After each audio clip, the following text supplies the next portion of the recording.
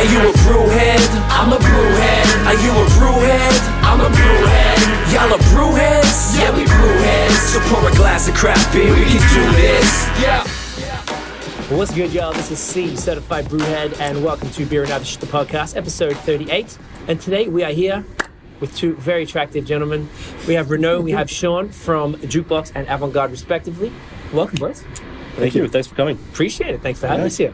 So we're here at the Hochelag Brewery / Distillery. Yep. Here in Hochelaga, Montreal. Yep. Man, what a cool place. It is, huh? Thank you. It's very, very dope. As y'all can see, if you're watching this online, we're right in front of 70-odd barrels here? Something like that? Probably around 86, I guess. 86? It's pretty exact. Like yeah, pretty exact. That's awesome. Very impressive. Pretty exact. It's probably not the right number, but it's close enough. They can't prove it. Yeah. Very, very cool, guys. Like, I'm super impressed. I feel like from all the breweries we've visited, which isn't a ton, but I don't really see too many barrel programs like this. I know it's expensive and time-consuming, and you know, because you have to let this sit for a few months, and it could be not what you expected. So it's a risk. A big risk, And so much respect for going in with this stuff. So for the guys out there, do you guys want to give just a brief sort of like what your role is, what company? Because basically, Hochelag is I don't know how to. What is it like? Hochelag company? Yeah, Hochelag is the actual brewery, right? We don't have our own brewery. Avant-Garde and Jukebox are brewing companies. Right. So basically, we brew our beer at Hochelag. Okay. We're 5 breweries in total, including Hochelag, that brew here. Okay, so Hochelag have beer. Yeah, Hochelag have beer. Exactly. Avant-Garde, Jukebox. And there's Espace Public, which is a pub on Ontario. Yeah, exactly. Yep. So they came out with a line of cans. The Ruelle and all those. Exactly. Ones. So basically 3 sour beers. Cool. And there's Vox Populi as well that you might have heard That's of. right. Yes, I had the double fruit punch. Double fruit punch and the Anna and Kettle Sour. Nice. So basically everything is brewed over here. And we're basically 1 brewery and 4 contract breweries that occupy the whole space here. Fantastic. Yep. So, do you guys want to just give us a brief history of yourself and the? You know what? Let's pour the beer first, and then we'll get into that. Since we have these right here, we're going to sit here and make each other thirsty. Sure. So we have 2 beers we're going to start with, one from each of you guys. Yeah. Let's start, whichever one you want to go for. I'd go with the Funk, I think is... Funk? Absolutely. Yeah. All right, so this is from Avant-Garde. Yeah, exactly. So this is the Funk and the Fury, Okay. which is it's a mixed fermentation beer. Okay. So fermented with 2 strains of yeast. Fantastic. So we have a strain of it's basically an American farmhouse ale. Okay. So it's fermented with a strain of Saison yeast. Along with a strain of Brettanomyces. Nice. So contrary to a lot of Brett beers, this one is not barrel aged. It's not aged at all, actually. So it's fermented in primary with both strains of yeast. So what happens is that the Saison yeast will create some esters and some aromatic compounds, and the Brett will work off those to create more and bring the beer somewhere else. Fantastic. It dries out the beer nicely too, so it makes it a nice, refreshing beer. Amazing. Cheers. Great head. Cheers, guys. All right. Cheers. And Tiff, you have yours here. If you would like to run in. Thanks, guys. All right. You're welcome. Cheers. What are we smelling here? So, A bit of like bananas, wanna- cloves. Yeah, there's go ahead. hay, there's a little bit of... I read the bottle. Was it like horses or something? Horse sweat? horse sweat, yeah. Horse sweat, hay, little tropical Yeah, there's a nice notes. fruity Yeah, a top bit of note mango, there. a bit of like pineapple in there. Exactly. Sort of tropical fruits, yeah. Tropical fruit that come from basically the beer is dry hopped with American hops. Citra, not only American, there's also some new cultivars of German hops, Hallertau Blanc and What's the one? Hull Melon. Okay. Yeah, All right. exactly. So we went for the fruity side of the hops. Nice. So we have a nice blend of funk and fruitiness. That's fantastic. I really like this. Very great head as well. Nice and fluffy, aromatic, refreshing. Was it Dry. 5 point dry too? Yeah, 5.1. I think I saw. Yep. 5.1. Exactly. Yeah, very impressive. Nice and relatively clear, a little bit cloudy, but I feel like these type of beers generally are on the cloudy side, right? Absolutely. Yeah. Yep. Definitely. Very good, boys. Thank you. Very cool glasses too. Thanks. Yeah. So yeah, tell us, give us a bit of a history about yourselves and the actual breweries. I know we spoke about it briefly before, but just to give the guys, Sure. start. Go for it. Yeah, I'll start. Actually, I started back with 4 years ago with Jukebox. I wanted to create some American type flavored beers. Okay. More on the hoppy side, the IPAs, the pale ale, amber are really hop forward beers. Okay. So I started with the contract brew actually at Brasserie de Montréal. Okay. And this is you are the owner of the company That's it. Yeah. and the head brewer. I you- made the recipes. I used to do make them do by Brasserie de Montréal, but if you can say I created the recipes. Yeah. I Awesome. keep Homebrewed them. homebrewed them. Yeah, Yeah, of that's course. it. So of course. you guys are both OG like home brewers from back That's in it. the day. Actually, yeah. that's where we met. Yeah. Homebrew meetings there. Is that the one we're talking Yeah, about? before? Montrealers. The Montrealers. Yeah, Yeah, we're we're both gonna members of chat the about club. that. Yeah. Yeah, absolutely. That's how it that's very cool. That's a really Yeah. cool like success story. Yeah. That's Starting it. at home, it's inspiring for homebrewers like Yeah. listening. Like, yo, you can Oh, meet absolutely. your future like business partner, and Oh, absolutely. That's amazing. You know, I and you know, I started part time for 4 years, and actually, when we moved here, did the maths, and I thought if I could sell a little more beer, I'll be able to live off of this. Amazing. And we decided to create. Also, I was friend with Sean. I really loved what he was doing at home, and we were getting along. And he wanted his brewery, so we decided to create Avant Garde. So Jukebox is more of the American type, and Avant Garde is anything that's really classic style up to something like this that we're drinking, Right. Which is really Yeah. funky, new, and experimental. experimental. Yeah, Okay, we cool. kind of want to cover the spectrum with Avant-Garde that, whereas Jukebox specializes more in the hoppy American stuff. I'd say with the Avant-Garde, we want to basically go get the rest, right. They got to have a balance, right? Yeah, exactly. I guess the jukebox stuff doesn't really scare the newbies away, type of thing. And you can give like for the beer nerds and stuff a kind of more. Yeah. Would that be accurate to a degree? Yes and no. We also do some pretty classic stuff with Avant-Garde, like classic British styles. We have a best bitter and a brown ale. Yeah. We have a rye saison as well, which is Nice. not exactly classic, but we're working on a triple and a pilsner, and we want to basically do as much. We want to do some classic styles, like very straightforward, well brewed beers. Yeah. And then we want to experiment with barrels. We want to do some of the newer stuff as well, and just Right. play around with that. So a bit of both. You allow exactly. you're welcoming to the guys who maybe are newer to craft beer and kind Exactly. of maybe these funkier styles are a little much for them, but you got like some really well made classic stuff. Yeah, Yeah, That's it. awesome. pretty much man. it. Very, very Good cool. beer is the focus. That's I it, guess. right? And that's all that matters. That's it. Okay, awesome. So you guys are both home brewers, and Yeah. then so Yeah. are you guys both partners in both companies, or is it you're still Jukebox and Yeah, you're both so Avant-Garde? Renault started Jukebox before we actually met. Well, we kind of met at that time, around that time. I was studying French literature actually, and I kind of got fed up with it, and I got a job in a brewery. Shortly after I started homebrewing, I really fell in love with the whole the process. sport. and that, yeah. So. It is a sport, I guess, right? Yeah. So I first got a job at McCausland Brewery. Nice. Do you know Tanya? Of course. marketing? Yeah, she's awesome. Absolutely.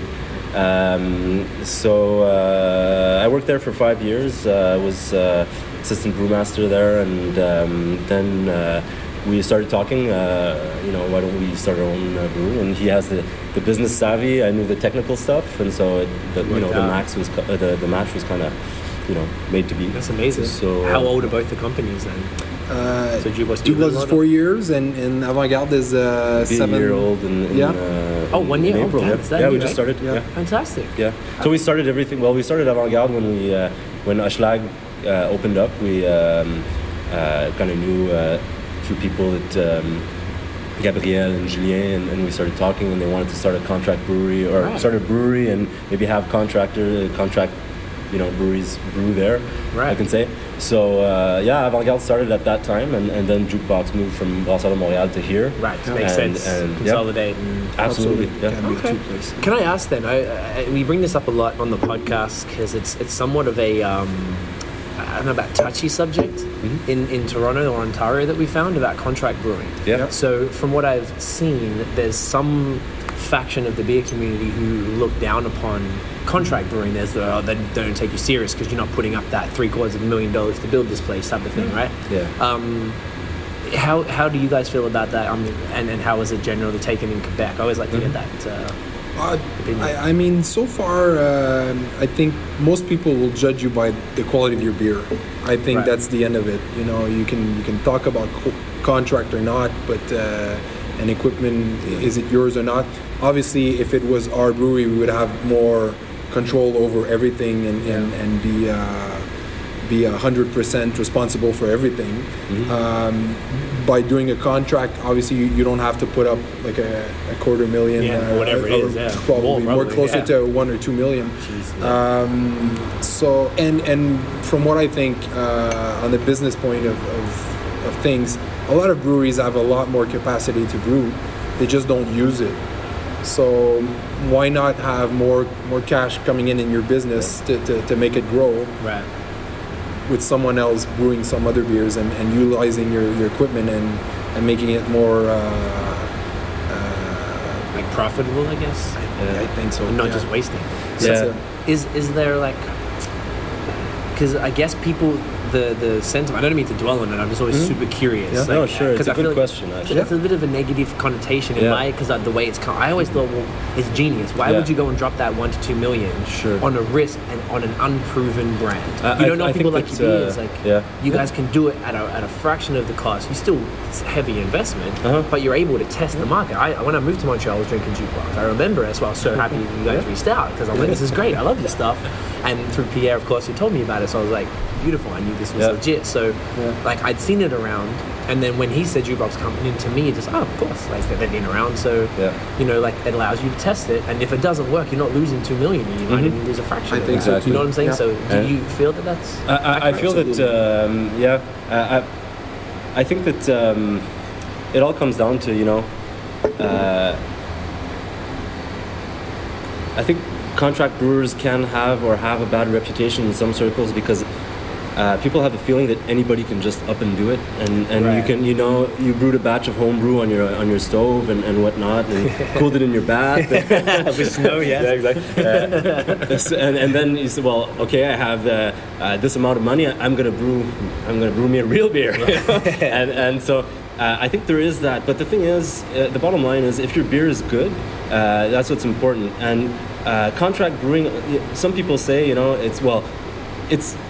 it's the easy way to go, and okay, you don't have to put up the money up front and everything, but then that makes the whole brewing industry all about money, and if you don't have the money, then you can't brew the beer, Right. I think that that's the wrong way to look at it, because contract brewers, like if you look at Ashlag, Ashlag started not even a year ago, and it's a booming company. We're already expanding, and we're already maxed out in space, and that's because of contract brewers. Right. So basically, it's the brewing industry is very collaborative in North America anyway. I don't know about other areas in the world, but it's an industry where people collaborate to make beers together, and everybody's friendly. And I think that contract brewing kind of fits into that in as much as it helps people like us get a head start or start up a company without having to, be submerged in debt. And it helps companies like Ashlag who open up actually pay the rent until they get the cash flowing. Right. So I think it's a win-win. I look at it that way, and they do. and basically They do there's so many breweries out there right now that if your beer isn't good, then It's not you gonna probably last, right? it's not going to last anyway. So I mean, I think that the problem where you can have some inexperienced brewer just brew any crap on a system just because he has the money. Right. It'll still show. It'll still show, and I don't think those brewers will necessarily last in the market. So Right. I mean, it all evens out. Right. Okay, good. That's kind of what I thought. Like it just makes more sense. It doesn't make you any less of a real brewer because you don't own the equipment. No, exactly. Right. He brews it, so Yeah, Right. I've been So- I've been brewing professionally for 6 years now. So I mean, I consider myself as a real brewer. You are. Well, of course you are. and I work here, by the way, as well, which is the fun part. For I get Archelag. to, Oh, you for also- Archelag, yeah, I'm hired. He's the brewer. So. Oh, Yeah. right, you're the brewer of the whole Yeah, place. that's it. Exactly. Even amazing. One of the brewers. See, that's smart. Like, I feel like that's, to me, that's business acumen. That's not like whatever the people, the naysayers against contract brewing are. Like, that's genius to me. Mm-hmm.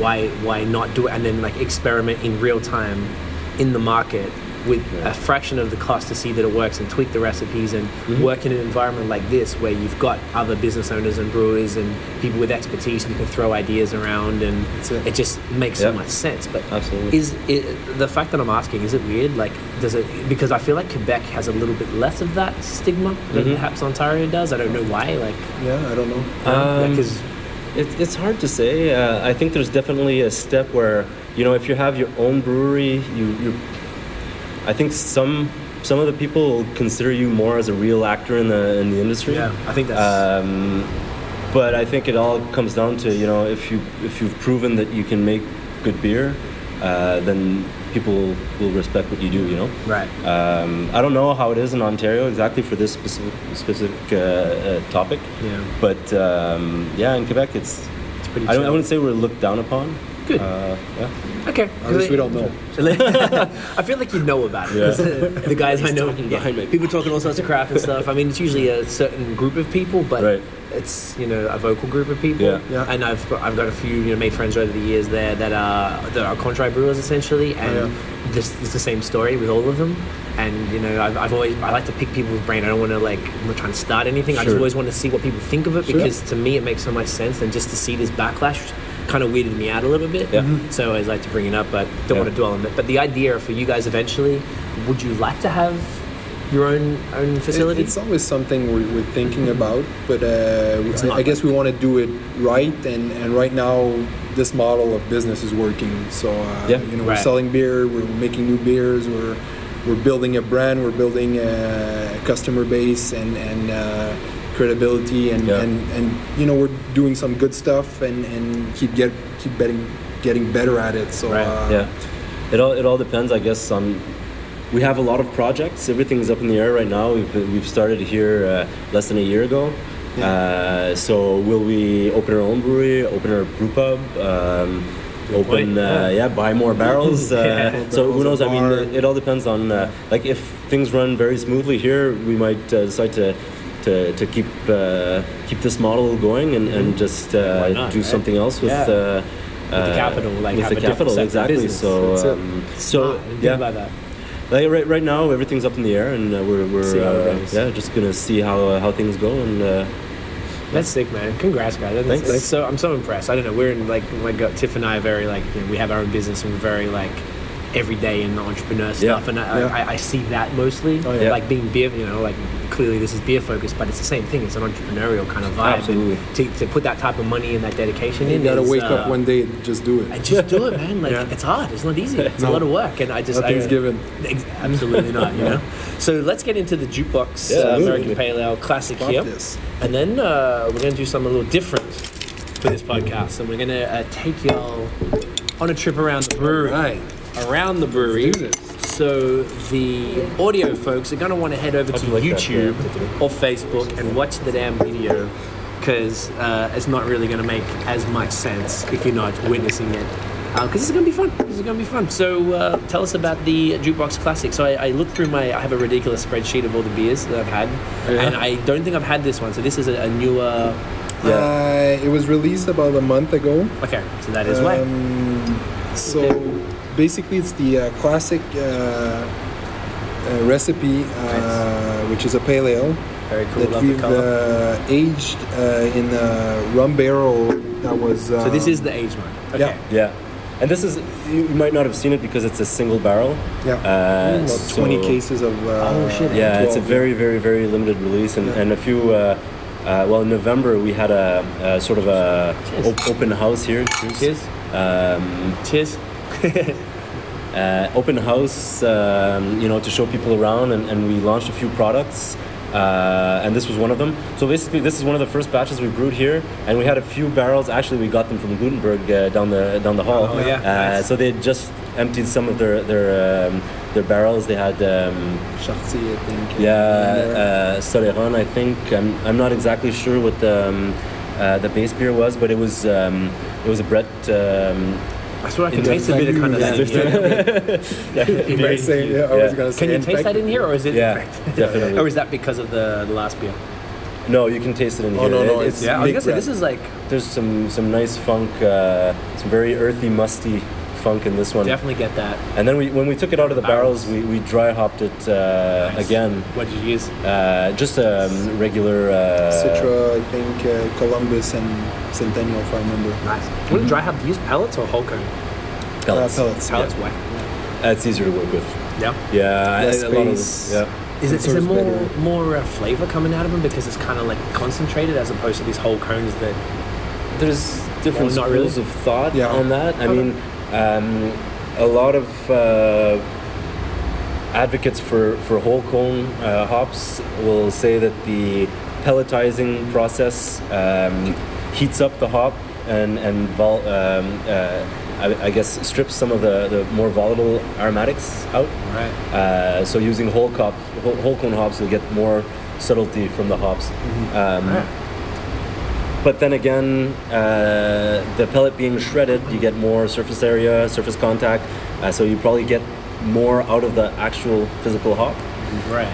Hard to say. The bottom line is most breweries today use pellets because they're way easier to work with. Because whole cone hops, they clog everything. They clog your heat exchanger. They clog the valves on the bottom of the fermenter when you try to take the dry hops out. And Can't dry up as so easier, it's very hard to get rid of, or to you can't just shoot them down the drain or whatnot. And the shelf life is not as stable. They take up a lot more space as well in your I was fridge. gonna say space for sure. So I mean, Yeah.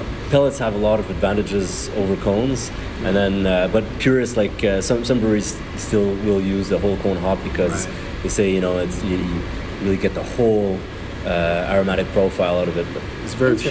Yeah. Very few. Very in the few, States, yeah. They do it, yeah. I think Sierra Nevada, Victory, still Sierra Nevada, and I don't remember the other ones, but Yeah. it's very Interesting. yeah, I don't know. I just definitely. thought of that now. I'd never really thought I always thought I was so impressed the first time I saw a hop. I was like, man, this is crazy. Yeah. Just how sexy it is, and when you rip it open, it looks wicked. It looks good. Yeah, it looks really cool. And then we tried it dry hopping, and when we were brewing, and I don't remember what beer it was, I was just thinking although when you do rip it open, you can't get that smell off your hands for days, but I just sort of felt that potentially, like what you're saying, that compacting of all the acids all together in this little pellet would probably have more of a punch, but interesting that it's a purist thing, which probably makes sense. Yeah. As with anything, Yep. the purist type Definitely. stuff. Okay, that's sick. You know what? I think we should go for a walk, guys. Sure. All right. See you at the next station. All right. Cheers. Yeah, we brewheads, so pour a glass of craft beer, we can do this. Yeah. So we're at the first part. This is it's all in French, so I'm sorry, I don't know what it is. Yeah. So basically, Excuse me. this is the brew house. Yep. So this is these are the brewing vessels. Okay. So basically, the brewery here is a little special in as much as we have a mash filter. Okay. So the blue I'll- thing over here. Yeah, the blue thing over here is a mash filter or a mash press, Okay. which is not typically used in many breweries. I'll get to that later, but anyway. So basically, here we have the mash tun, Okay. and here we have the boil kettle. Right. So this is basically the cooler that we put in the kitchen, and that's the actual thing we chuck on the stove. Yeah, exactly. Yeah. Exactly. Yeah, Cool. I was Just yeah. for the home brewers. For the home brewers. Yeah. That's So how I'm this thinking of it. this So is your that's Coleman cooler right here. That's a cooler you drill from home Exactly. stove. And that's your 12 quart. Yeah.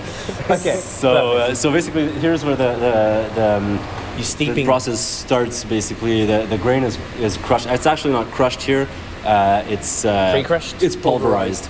And I'll get to that with the mash filter. We can grind the grain way finer with the mash filter. We don't have a lauter tun here. Anyway, in due time, I'll talk about the mash filter. So basically, the grain is all shredded up on the other side of the wall here. Okay. Goes into the mash tun with the water, and that's where it steeps and Is the it magic happens. similar to homebrewing in the sense that it's like 60-minute? Yeah. Yeah. Yeah, And it's spudging and Pretty same thing? similar. Yeah, same thing. Yeah. With So- more control, I guess. Yeah, exactly. Right. That at home. Yeah. Okay. More Temperature control control. because there's steam jackets in both of these babies right here. Okay. So you can heat the mash. You can mash them at a Right. lower temperature, heat it up, so you can do multiple rests. But basically it's the same concept. idea, right? So do you still have to like how would the spudging work? Because you put it in a Yeah. jug and pour it in the top. So I guess there's a. So in a Is regular it just going to recirculate or something? Or Well, in a regular brewery setup, you have a lauter tun, which is sometimes it's the mash tun that just has a false bottom. Sometimes it's a Right. different vessel, but basically it's just a vessel with a false bottom, and you pour your mash over that, and then you just drain the liquid via gravity or with a pump Right. through the false bottom. But we have a mash filter here, and the story behind the mash filter is that Ashlag is like the brewery is basically owned by the same people as Glutenberg, Right. which is right down the hall. Which Yes. Glutenberg that makes a gluten-free beer. Absolutely. Works with particular grains like don't have buckwheat, millet, Yeah. and corn. don't have a husk. Yeah. They don't. Okay. They don't have a husk. filter itself. Right. Exactly, and that will make quite a pasty mush basically compared to barley or even wheat. So very, very hard to work with in a regular brewery. So they invested in equipment like this, which is a mash press, which basically lots of plates put together. Same idea as a plate and frame filter. If any of the people listening to us actually know what that is, but basically you pump the mash through the middle of the plate, and Right. it fills the spaces between every plate. And then, Right. so the space between with the every grain plate, and the water, like a water. Like, exactly the mash, like the actual mash, right, Yeah. right. So the plates fill up, the space between the plates fill up, and then all that's driven by a pump. The pressure increases, and then there's a membrane between every plate, and then the liquid separates, like goes through the membrane, and the mash stays between the plates. So you're basically okay. pushing the mash through a filter membrane. Right. Whereas with a lauter tun, you're just doing it by gravity through like a perforated, bottom. Interesting. Yeah. Big difference is that you can use a lot of other grains that don't have husk. Like you can do like 100% corn, 100% rye, 100% wheat, Right. which all of the other breweries can't do really. So the possibilities are really endless with this system. Okay. And we're trying to use it as much as we can to doing some funky stuff. And Ashlag has been known for this stuff. Absolutely. Also, Yeah. Amazing. Yeah, we just brewed a beer in collaboration with Haricana, Brasserie Haricana. nice. Yeah. Cool. So Right, it's great. basically a mild ale, but brewed without any barley. So basically wheat. Gluten free, essentially. It's not or- gluten free. There's wheat and there's Rye. Rye. And some millet or something, or no Avoine, which think. is avoine. Oh, Avoine. oats. Oats. Thank you. See, I'm French. Yeah, exactly. Told ya. Yeah. So Okay, nice. so that was an interesting. We had a fun time doing that. So sick. basically, this piece of equipment allows us to brew like with a lot of different types of grains. Very cool. And so basically, when we finish mashing, we just pump the mash through that, and the liquid comes out. It goes through the middle, comes out from the corners, and into the kettle. Right. So from the far side to this side, or the other way around? Can we move around and We can can show you? absolutely Yeah, move around. absolutely. Yeah. Cool. Dave, I'm not sure if you need to. Yeah, it's worth explaining because Yeah, this homebrewers don't know this stuff Yeah, jump most in. of the time. So Okay. So yeah, So it basically comes in from this bad boy. Yeah, exactly. So we have a pretty high power pump here. So it's a big pipe for the audio guys. It's like a long, like a curved pipe, like what you'd find under your sink, but it's big in steel, I guess. Yeah, it's 3-inch stainless steel pipe going from the mash tun to the center of the mash filter. Right. So basically the mash is going into the center, and it's filling. If we can take a look Yeah, of here course. between the plates. Or Tiffany. So So you got a lot of work. move around. So basically the mash is coming through here, through the middle, Right. and it's filling like this whole thing is pressed together, Okay, so it's kind of like a canvas. Oh, it's warm too. Yeah, we just used it today. Is it? Nice. So yeah, the mash. between it. So. Yeah. Yeah, You're a taskmaster, Sean. exactly. So the mash giving stays me in orders. between both plates, and Okay. and then it goes through the membrane and into this little. You can't really see that very well. It doesn't really matter Camera anyway. a little out there, but yeah. But yeah, it comes through to the four corners there, Right. and it comes out the piping out of the four corners and into Right. the kettle. because they're all like touching. So essentially, Yeah. it's like these are so tight together it can't escape. Exactly. Pretty. Nice. Oh, get that. Space shuttle. Yes. Yeah, put your fingers. You've been eating your Ram Q card for that one, boys. Yeah. So you'll close them all together, and there you go. Okay. And then there's an extra pump to, hold it down tight, which I won't turn on, but gives you the main crazy. idea. Okay. Yeah, I had no idea because I like. No. The process continues like normally. Like this part is really specific to this brewery. Right. But then after that, you boil, right? You go back to So it's sort of boiling, normal. and you got your 60-minute with your then your hops, and then you cool it down, and then throw it back to the fermenter. Right. So it's the same essential process, just much Absolutely, more yeah. like controlled, like you said. Yeah, absolutely. And We're fun always- because it's larger. because we know the volumes, we know the and you can efficiency. do the exact and- thing. You don't have to sit there and watch and like put that little temperature thermometer in the Well, bloody thing yeah, on the you stove. still gotta watch the temperature to see if the So, oh, so you keep an eye on it still. yeah. Oh, absolutely. Yeah? The only difference is the way you separate the grain from the wort, basically. The other difference is, as I was saying before, is that you can grind the grain very, very finely because you don't have to have the husk. Because with a conventional lauter tun, you need the husk to act as a filter For the- layer. So right. yeah. So basically, the husk, you have like intact pieces of husk that go, basically lie on the bottom of the false bottom, and then that allows the wort to flow through. But with this, you don't really need it because the wort is pushed through the grain, so you can grind very finely and get a better efficiency out of the material you're using, the cereal, the grains. When you Right. you grind the grain, it's at the end it's flour. It's flour, basically. Yeah. So that's why the pulverizing. Yeah. And you get better efficiency, and obviously you can use a lot of other grains that you wouldn't be able to in a normal brewery. Right. Yeah, and the sparge is a little bit different. You were asking about that before. So basically, when the mash is finished filling the mash filter, then we fill the mash tun with the sparge water, Right. and we push it through. So it's Back kind of through this again. Yeah, exactly the same way. Same It's- concept. It's the same concept. Horizontal. Yeah. Thing is, my sparge record to date is 7 minutes, which Okay. makes the process a lot faster too. That's the other big Okay. difference. Is with a regular grain bill, normal grain bill, your lautering and sparging is a lot faster with a press like this because you don't have any. Well, there's a lower risk of stuck mashes and stuck sparges and stuff like that. So you just push everything through and Get it all. get right it all to to the other end, mash and it works pretty quickly. That's Yeah. sick, man. Very cool, guys. So we'll get. I feel like this station we're pretty much covered. Absolutely. so. So we'll move on to the distillery. Yeah, sure. Yeah, we brew heads, so pour a glass of craft beer, we can do this. Yeah. All right. So done the mash tun. Done with the what's that thing called? Fermenter. There's filter press and Mash the tun. kettle Boiler. and Kettle. Yeah. Mate. It's getting late. Beers in. Couple beers in now. I'm a lightweight. So Alright. now we're about to get into the coconut porter, the Nocturne Cocoa. Yeah. 8.2. 8.2 Imperial Porter, Getting real. steeped in coconut. I don't think I've had a coconut porter, but I've had a couple coconut stouts, and they're always phenomenal. Oh, you're a gentleman. Yeah. And you can never go wrong. So we're going to have this one from the bottle. Yeah. And then we're going to try it directly from the fermenter. You're a From the gentleman. Thank you. fermenter. Yeah, we have another batch that's fermenting right now. Well, actually, it's not fermenting. It's done fermenting. It's steeping in with the coconut right now. Okay, the so- coconut is steeping in the beer. In the beer. So it'll give you an idea of what the beer tastes like before it's cleaned up and finished. If you Right.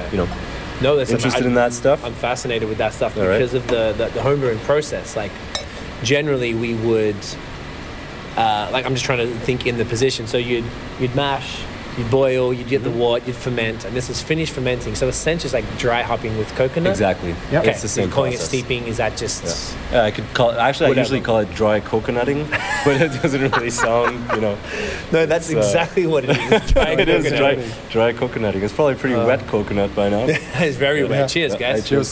Cheers. All right. Babe, cheers. Tiffany doesn't have any hands. Okay, so it's not, I don't feel like it's crazy strong on the coconut unless I'm missing something there. Well, It's we there. didn't want it to be overpowering. We wanted to kind of come through with yeah. the other flavors. But Subtle. I must admit that the actual coconut kind of fades out with time. I find like this is So you this guys- batch is about a month and a half old, I'd say. I find it kind of it doesn't really necessarily fade out, but it mellows, it blends into with the other flavors. So you get a lot of the I can see that. coffee, mocha, and, Yes. and from the actual grain bill, from the porter, Right. and the coconut just mixes, blends So in. good. Very dry. I like nice dry finish. Definitely. This is great. This is really good. I love porters. And I feel like porters with adjuncts, I guess, like coconut or something fun like that, vanilla or cherry or something. Yeah. It's just it needs to be more of it. Yeah. So very yeah. good. Coconut Yeah. is like, I don't know why, something like coconut in beer is just the illest thing ever. I love it. I think you're absolutely right on that. And the porter is an interesting beer. Like stouts are good too for that, but usually a stout is a bit roastier, so the Yeah. porter kind of lets the flavors come through, especially the sweeter flavors. So I find that's Really, personal. We're really aiming for like more chocolate and Yeah. roasty, harsh. Yeah. I'm getting that really, for sure. yeah. Yeah. That's fantastic. Thank you. Well done, guys. Thanks. So we're at a different sort of station here, which isn't really a progression from the last one. This is actually the distillery. So we're just gonna slowly wander over here. So Ashlag is also a distillery. So this is kind of out of your direct involvement, but we figured since we're here and it's an interesting part, a brewery with a definitely. barrel aging program and distillery is pretty cool. Yeah. Do you want to maybe just talk us through this briefly, and then I'd like to know what type of stuff that is being distilled here. Yeah, sure. Absolutely. Sean Well, will probably be a better. yeah. Tour guide. So this is basically the still. This is where the wash, which is basically a basic beer or whatever alcohol you're distilling, is called a wash. Okay. So basically, Is wash the what equivalent? it's a a fermented beer. wort. It's a fermented wort. But the thing with what, depending on what you're distilling, the brewing process and the fermenting process is a lot cruder. You don't have to pay as much attention to sanitation and everything, because even if your higher beer alcohol? I'm sorry. Because of the higher alcohol will kill it. No, because you're distilling it after. So basically, you're You'll any boil it one more off time, flavors- so and you'll lose a lot of the. Yeah, off you're flavor. stripping out all the nasty stuff, and some whiskeys especially are actually quite nasty smelling when you're fermenting it. Right. And we distilled some whiskeys here, and so therefore brewed them, and basically you can. Some of the whiskeys they're not even really brewed; they're mashed. You make a mash and you pump the mash into the fermenter and just ferment the whole thing. So you have that's it. basically the grains and everything in your fermenter, and then you just take that slop after it's fermented and you distill it. So you heat it up, and with these two rectifying columns. we were talking about before. Okay, That's it. rectifying columns. Well, yeah, I don't really know the jargon. I'm just make it up. It's okay. No one knows. exactly. We're on But the beer. It's a column, beer podcast. So who knows? distillery. Yeah. Right. Exactly. Yeah. So basically, cool. those two columns, and essentially how it works is you heat your beer or your fermented product in here, and vapors come out. They go up through the first column, and everywhere there's a little port there. There's also a plate. So as it goes up the column, the vapors will condense, and some of the vapor will stay in the plate, which is basically a bowl. And then so the vapor coming back through the plate, the energy from the vapor will vaporize more of that condensed vapor, and then it'll go up and down like that to the top. And what's happening is basically, alcohol will evaporate at 78 degrees typically Celsius? Okay. whereas water will be at 100 degrees. Right. So I thought at first, well, okay, you heat it to 78 degrees and you get all the alcohol out, right?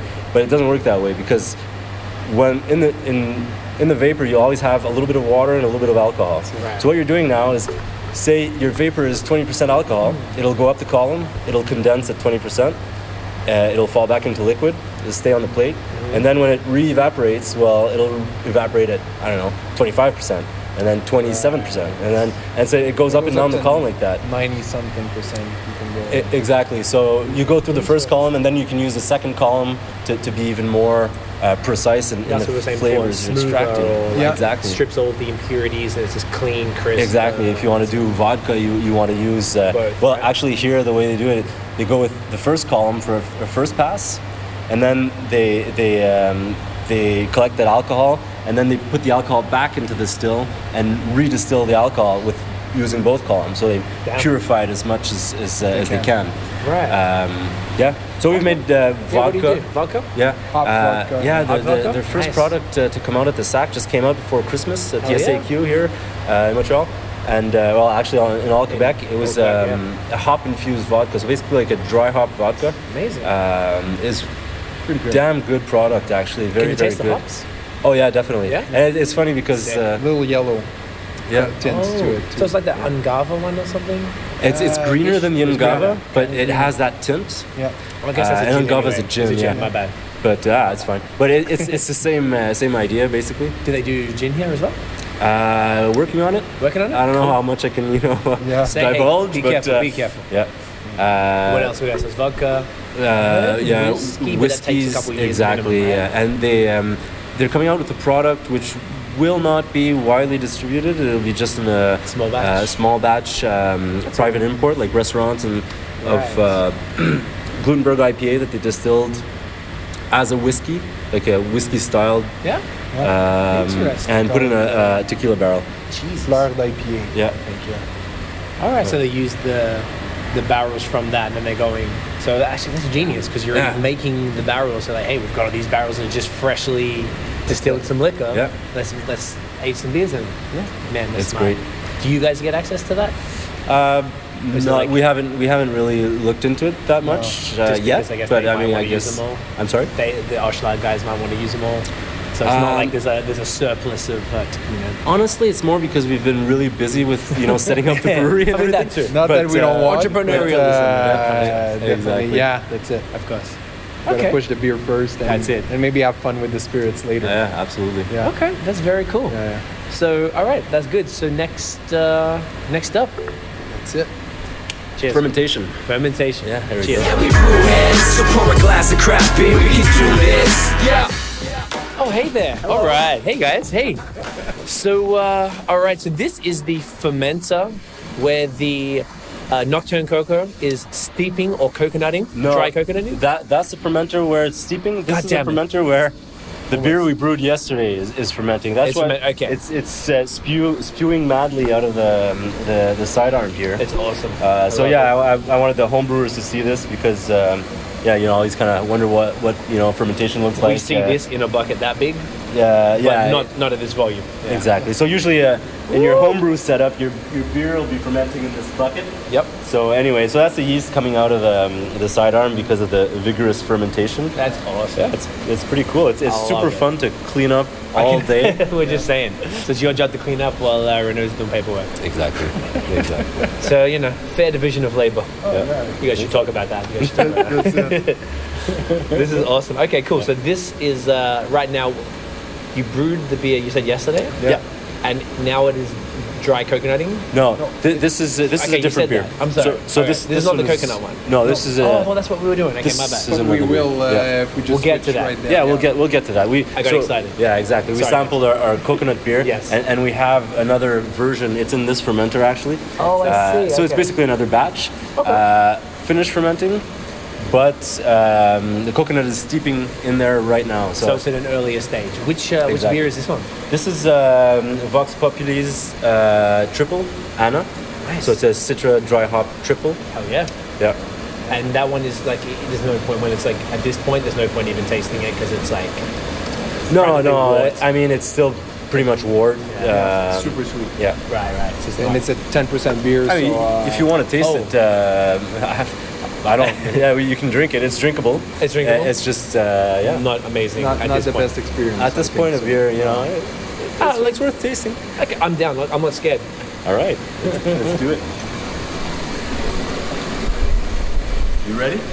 I am absolutely You want to ready. rinse that, or is it not worth it? You know what, bugger it. It's going to be a coconutty 10% All right. triple. That's it. I'm going in as well. I know. Oh shit, that smells awesome.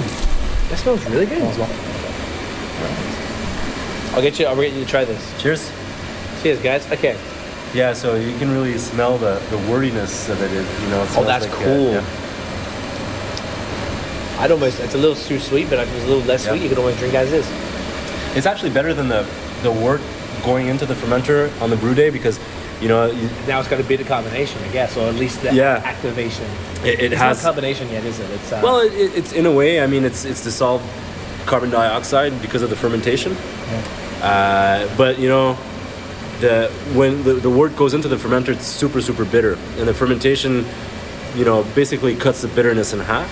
Right. So like even like a really bitter beer, like an IPA, which is pretty bitter coming out of the fermenter. Well, going in, it's, you know, at least twice as bitter. Right. So this beer, you know, after 48 hours or 24 hours, bitterness has gone down a bit. Still pretty sweet, but Oh, I'm enjoying this way more than I thought I would. This is fantastic. It's just like, it's super sweet. Definitely can taste the citra. Like super like tropical fruity hops. absolutely.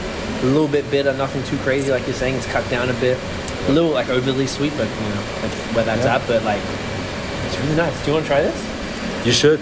It's an experience. Oh, yeah, come. Hey, don't be scared. Okay, this is amazing. So, this is great. When, how this will ferment for 2 weeks? It'll ferment for approximately 7 to 10 days. 7 to 10 days. And then, All right. depending on, you know, we just let the beers ferment until They're done. they're done, Yeah. basically. Sorry to interrupt. Yeah, Tiffany enjoyed the Yeah, absolutely. That's very good. Okay, so 7 to 10 days. Yeah, typically, and then once it's done and the gravity is not, you know, stable, or the gravity is stable, we'll just cool it down a bit, crop the yeast, put the hops in for the dry hop, and Good to go. just wait a few days, and Yeah. That's sick. What's the size of this? How big is this kettle? 3,000 liters. So is that 3,300 hex? Yeah, okay. Everyone keeps talking about It's that. 30 hex. 30 hex. 30 yeah. hex. Damn it. So don't know in hectoliter- quarts or No. what are those gallons? Yeah, the gallons. That's called? the- Heard about those. Don't yeah. know. Don't know That's about those that. Americans, those strange people past the border. Love you guys. Yeah. I can never figure it out. And all the barrels and all the measurements, I'm trying to Yeah. figure it out. Like my dude in Ontario keeps talking about hex. Yeah. So I'm trying to be Hex. cool, and I Yeah. dropped that. But A barrel is a little bigger than a hectoliter. hectoliters 1,000 liters. Yeah. And how many liters in a barrel? No, it's 100 liters. Oh, it's 100 liters. Hectoliter is a Yeah. 100 Okay. liters, and the barrel is Yeah. 117. 17 Yeah. point something. So but that's probably a round figure for gallons or something then, or not even. No, I would doubt it's a round figure. It's probably like 29 They don't gallons like or something. They don't like round figures. No, they do not. Okay, so if anyone knows, like a bushel comment. is like 2.5 inches. An inch is like a half a thumb.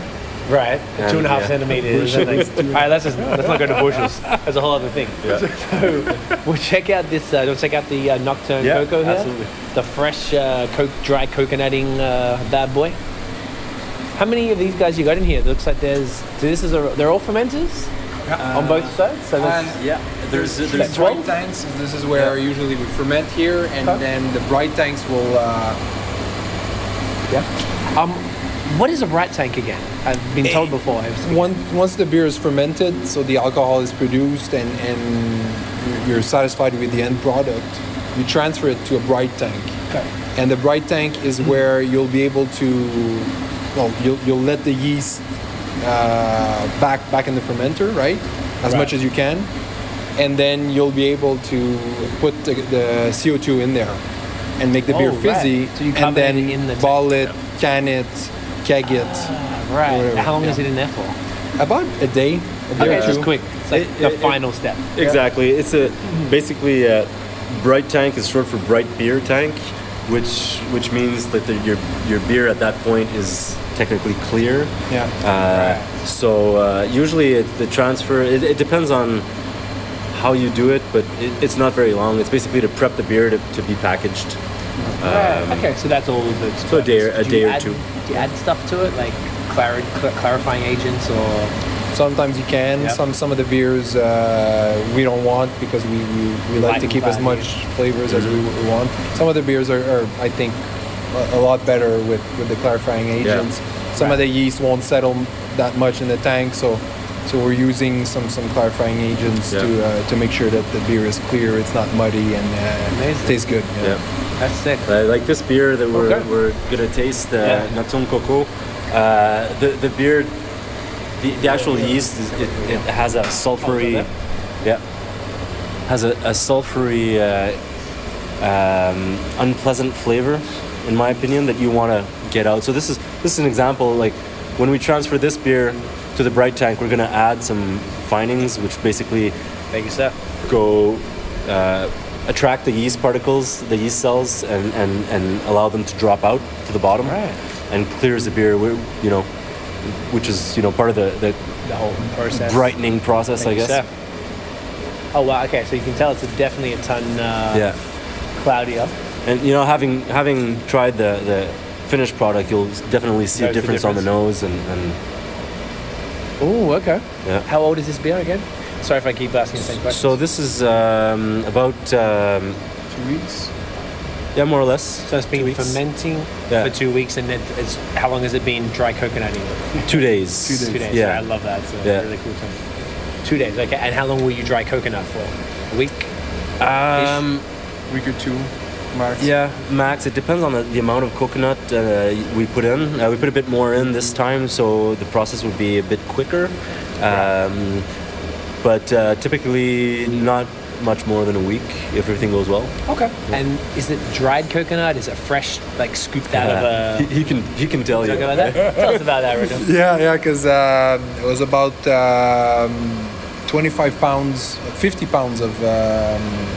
No, it's not. It's about 20 pounds of coconut, and it's shredded coconut. It's more than. It's about 50 pounds of coconut. Is it? It's 11 kilos. You're right. It's 50. It's 22.5 kilos that went in. That's okay, right. so about 50 pounds. 50 Okay. pounds. But the thing is, the funny part is, because when I test batched this and I brewed it on my homebrew system, and I was like, take a little pouch of coconut, toast it in the oven. It's shredded coconut. Toast it in the oven and then steep it. And then, this is good. It works out well. Right. And so scale the recipe up, and it amounts to about a kilo per hectoliter. So this is 30 hectoliters right here. That's 30 kilos of coconut. Right. But somebody has to toast it, right? and it's not me. It's this guy. It took me a day and a half with my girlfriend to just like Toast the it. oven is keep rolling full day, and then I had my little pans, and I scraped the coconut to make sure that the heat was really good. Was distributed, and the coconut was not really like burning, but just roasting. Yeah. Right. So you made me do this like a day and a half Yeah. I guess that's payback for not Absolutely. cleaning. per right? batch. That's it. Exactly. Yeah, Exactly. Yeah, it's a small, Yeah.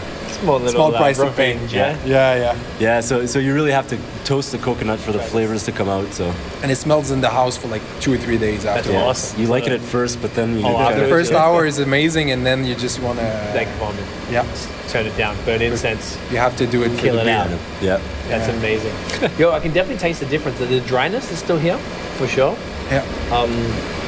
I feel like the coconut, I guess, is a little stronger because it hasn't had time to mellow, like you were saying. So I feel like the coconut's a little more in the nose. Yeah. Is there anything else I'm missing? I mean, it's More creamy, I think, with the yeast. I think, and there's a little raw Absolutely. flavors in there that eventually, when we'll get the yeast off, will really go out. But I can see the creaminess for sure. yeah. yeah, the creaminess, and plus it's not carbonated, so it's that flat. the impression of creaminess is amplified by the non-carbonation. The if I lack can of say. that. Exactly. Right. But this yeast is an English yeast. It produces a lot of sulfur, so you can get some sulfury notes. Like, it's not so bad now because it's been sort of cool at 15 degrees. Like, we cool it a little bit to drop the yeast out before we put the coconut. Okay. And so it's kind of scrubbed out. But when this baby's fermenting or almost done fermenting, it smells kind of like sewage. It's that, Is that you know, real? like, yeah. Buy our beer. The sulfur, Buy our beer, buy our yeah. beer. It tastes like shit. like actually. No, we really work hard to get the yeast off of this beer Right. before we package it because of that, because it's known that this yeast strain is known to produce a lot of sulfur, and it tastes like rotten eggs kind Oh of yeah, thing. the typical like Exactly, but I mean it's typical for a lot of English ale strains, or some of them anyway. The important thing is to clear out the yeast before you package it, otherwise you But might get that. it's what it's giving its character. Exactly. also. Right, So, so it pulls that's just the the runoffs or whatever, just That's it. part of the process. And then Exactly. does it go in a bright tank as well? Yep. Yeah, so Yep. you carbonate it in there. By that stage, you're able to get rid of all the Absolutely, the garbage that's it. and stuff Yeah. like that. Yeah. That's awesome. This is very cool. It's really cool to compare it like directly side by side and like And this have is the coconut a little more. this is what we're doing. Sean comes in the morning. He has to taste the beer to see if. Yeah, it's our beer for job, huh? breakfast. I don't Beer for have breakfast. I have beer. Does it affect you anymore? Like, do you feel like because of the amounts that you guys have to drink, Oh, he doesn't- literally with the amount of Doesn't pour a training? full pint. Oh no, every- of course every not. morning. You're having a little bit more than this, right? That's it, But yeah. you're having that every day. Does it affect your tolerance? I think over the years, probably. Yeah. I want to Curious? say, but I drink at home too, and I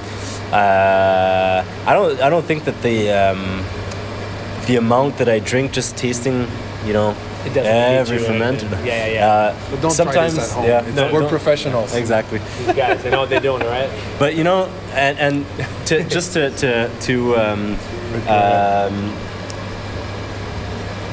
just to be clear, taste panels. There's taste panels in breweries, and we have one here. Basically, every day, you want to taste pretty much everything that's either been packaged or in the process of being packaged, to make sure there's no Monitor, problems or whatnot. And sometimes you have some aged beers, like 3 months, 6 months, or whatnot, to test shelf life.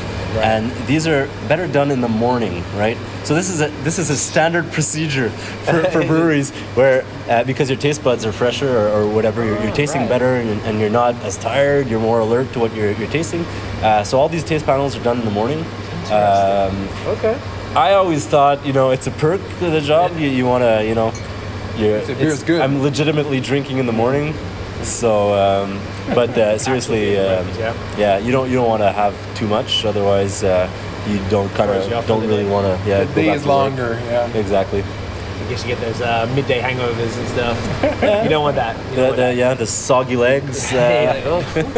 Or it's like a little buzz, like a little we haven't really had that Yeah. much. I'm a lightweight. That's the only reason Yep. I'm asking. Like, I'm absolutely feeling these beers, far Yep. from like maybe tipsy at most, but I'm thinking like we haven't had much. We've only had a few little, Absolutely. a couple ounces each beer. So I'm just Yep. thinking like, what would happen if you're doing that in the morning, maybe on an empty stomach, or you've only had a little bit of breakfast. And, You want to be careful, but it's a good point, because I, thinking back, I realized how much beer affects me, and you were talking about my tolerance and everything, but I realized how much beer affects me by working in a brewery and having to taste beer in the morning, or like being basically able to drink on the job, which we don't get drunk or anything, but I mean, Yeah. every Have good to. brewer has to taste what he's making or she's Absolutely. making, because it's part of the job.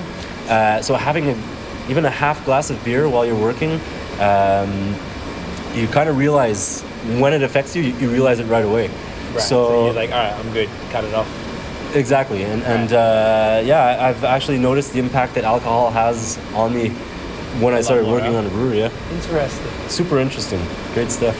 Hey, it's a it's a, what do they call it?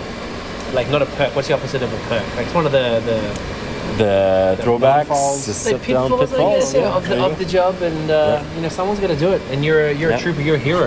You're a hero, Sean. Yeah. So, all right, this has been great. So, do you know what we're going to do now? We're going to try some barrels. That's it. Which is something I've never done. Excellent. Are you ready? Yeah, I am. definitely. I was born ready. Yeah, we brewheads, so pour a glass of craft beer, we can do this. Yeah. All right, guys. So we are back where we started. Thank you for the tour. That was awesome. That was really Pleasure. fun. It was fun. Something we haven't you done for before. coming. No, Good. no, I'm loving it. Oh, we're gonna a bit to go. Don't thank me for coming yet. So we're back to the barrels. We're going to get to the sampling from there, but we're going to try one of these bad boys here, which is a Le Vivant. That's it. Le Vivant? Imperialized Le Vivant. Imperialized. Yeah, Now, imperialized. I don't know how to tell the story behind this. I think you're going to need to do that. So it's a barley wine. It's a barley wine. So originally the beer was best bitter. That's right. That, Okay. the original Le Vivant. Le Vivant. It's the That's best bitter. That's it. Is that still available for people to purchase? it is still Standard available. issue, Standard avant-garde. That's what the guy is. Yep. Okay. Beautiful.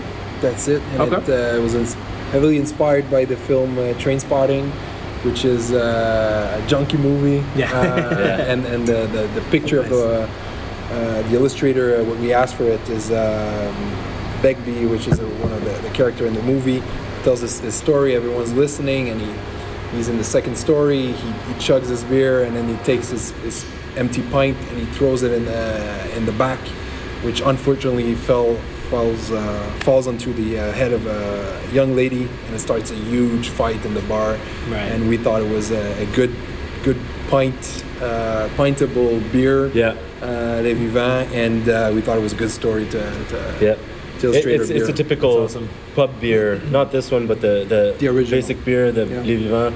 It's the typical English pub, best bitter. So the scene is a nice pub scene. These Mugs. English mugs, Nice. those are the mugs that we had made for this beer. Nice. It all blends together. flows. That's amazing. Yeah. And I like as well, you even went to the wax dipped. That's it. Hand wax. Hand dipped. wax. Hand wax with Renault's mom. That's it. Yeah. Hi, Amazing. Mom. Yeah. And it took trooper. a day almost to wax like one of those batches. We got 3 batches, so about three days.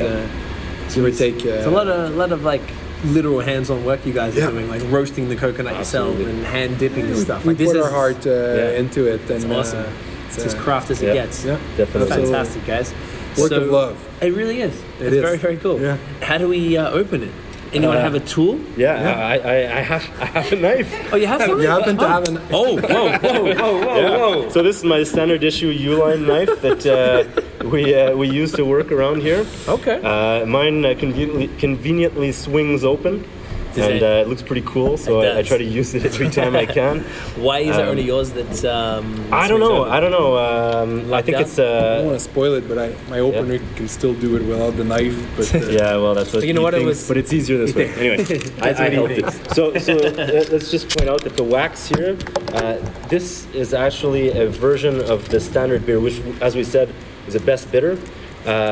So basically, what we wanted to do is make a stronger, an imperial version of all our 4 main base foundational brands, beers, basically. right? So this was a best bitter. We turned it into a barley wine. Basically, it's the same grain bill, but we stepped it up a notch to make it roughly 9% alcohol. Okay. And boiled it for a whopping 3 hours. Jeez. Hence the color.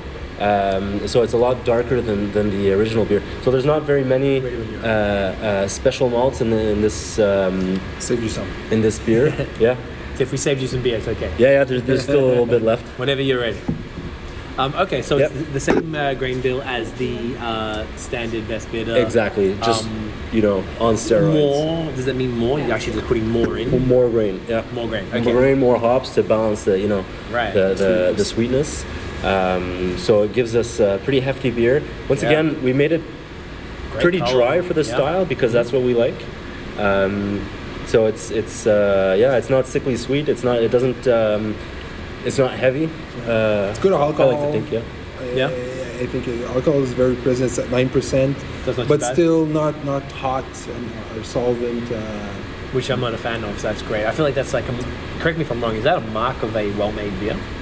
Like not being able to abundantly taste the liquor? The at all? alcohol? Yeah, I think so too. Yeah. Okay, good, because I wasn't sure if I was being... If it's only alcohol, the first sniff, first sip, and it keeps burning down the throat.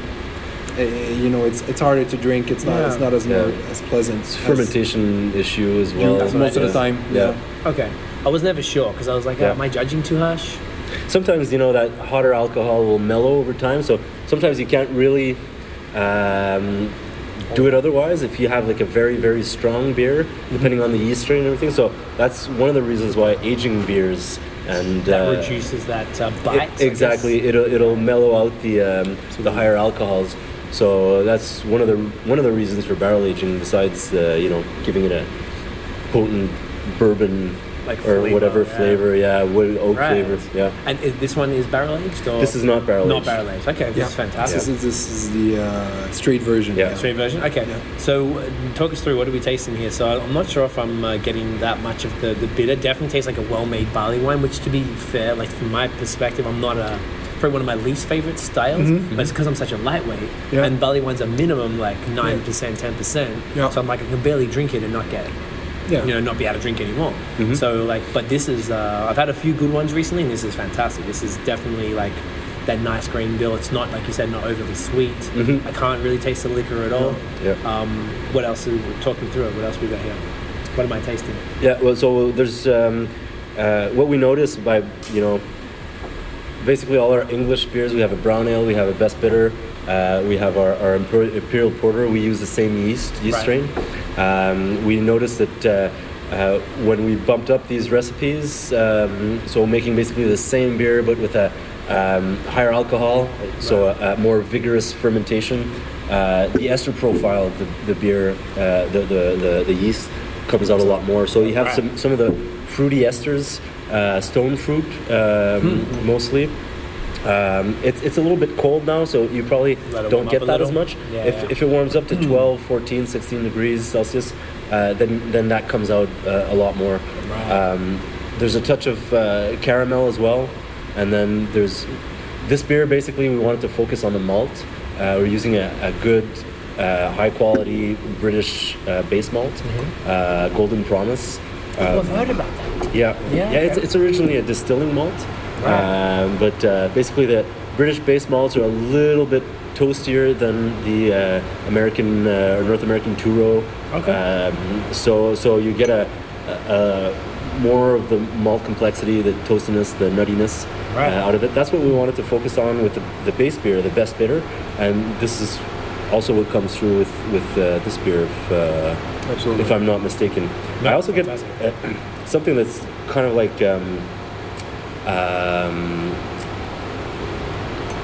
I'd say chlorophyll a little bit, a little note like a mentally that probably comes from the hops.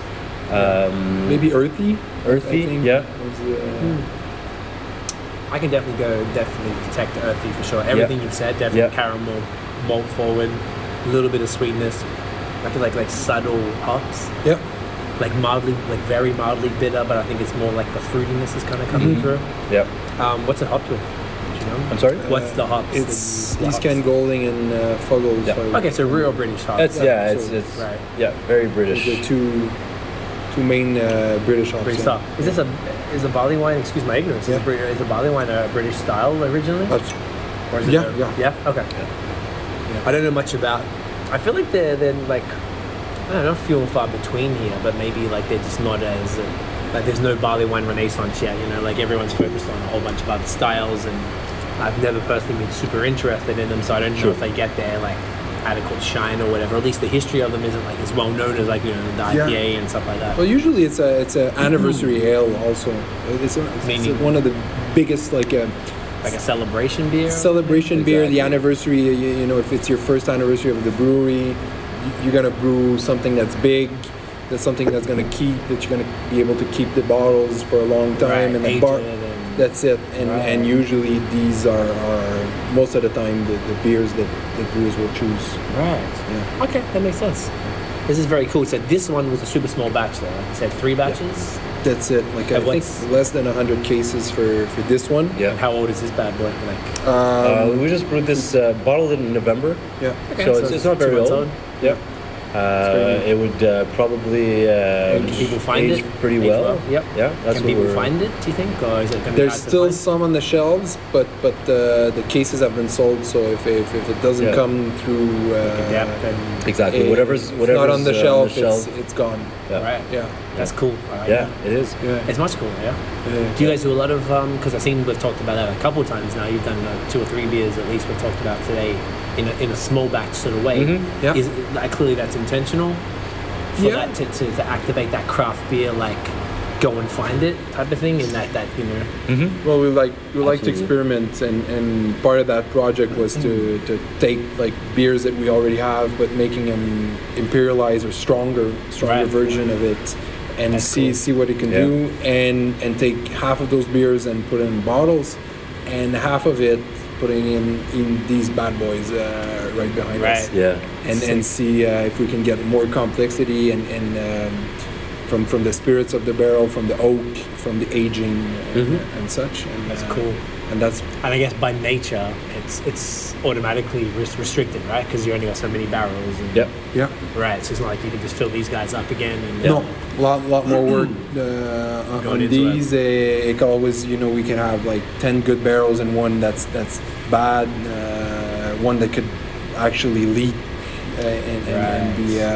Or maybe external bacteria gets in there or something. That's Does it. that happen? That's Okay. it. Absolutely. So unfortunately, we have to taste them like one by one. Yeah. Which is That's again what I part of dislike the Yeah, most it's like- in the morning. Yeah. That's like He doesn't like it, so I have to do it. You are a soldier. You're a good That's it. partner. Yeah, You're a I good know. partner, bro. Absolutely. I keep get a reminding Christmas him. completes me. Yeah.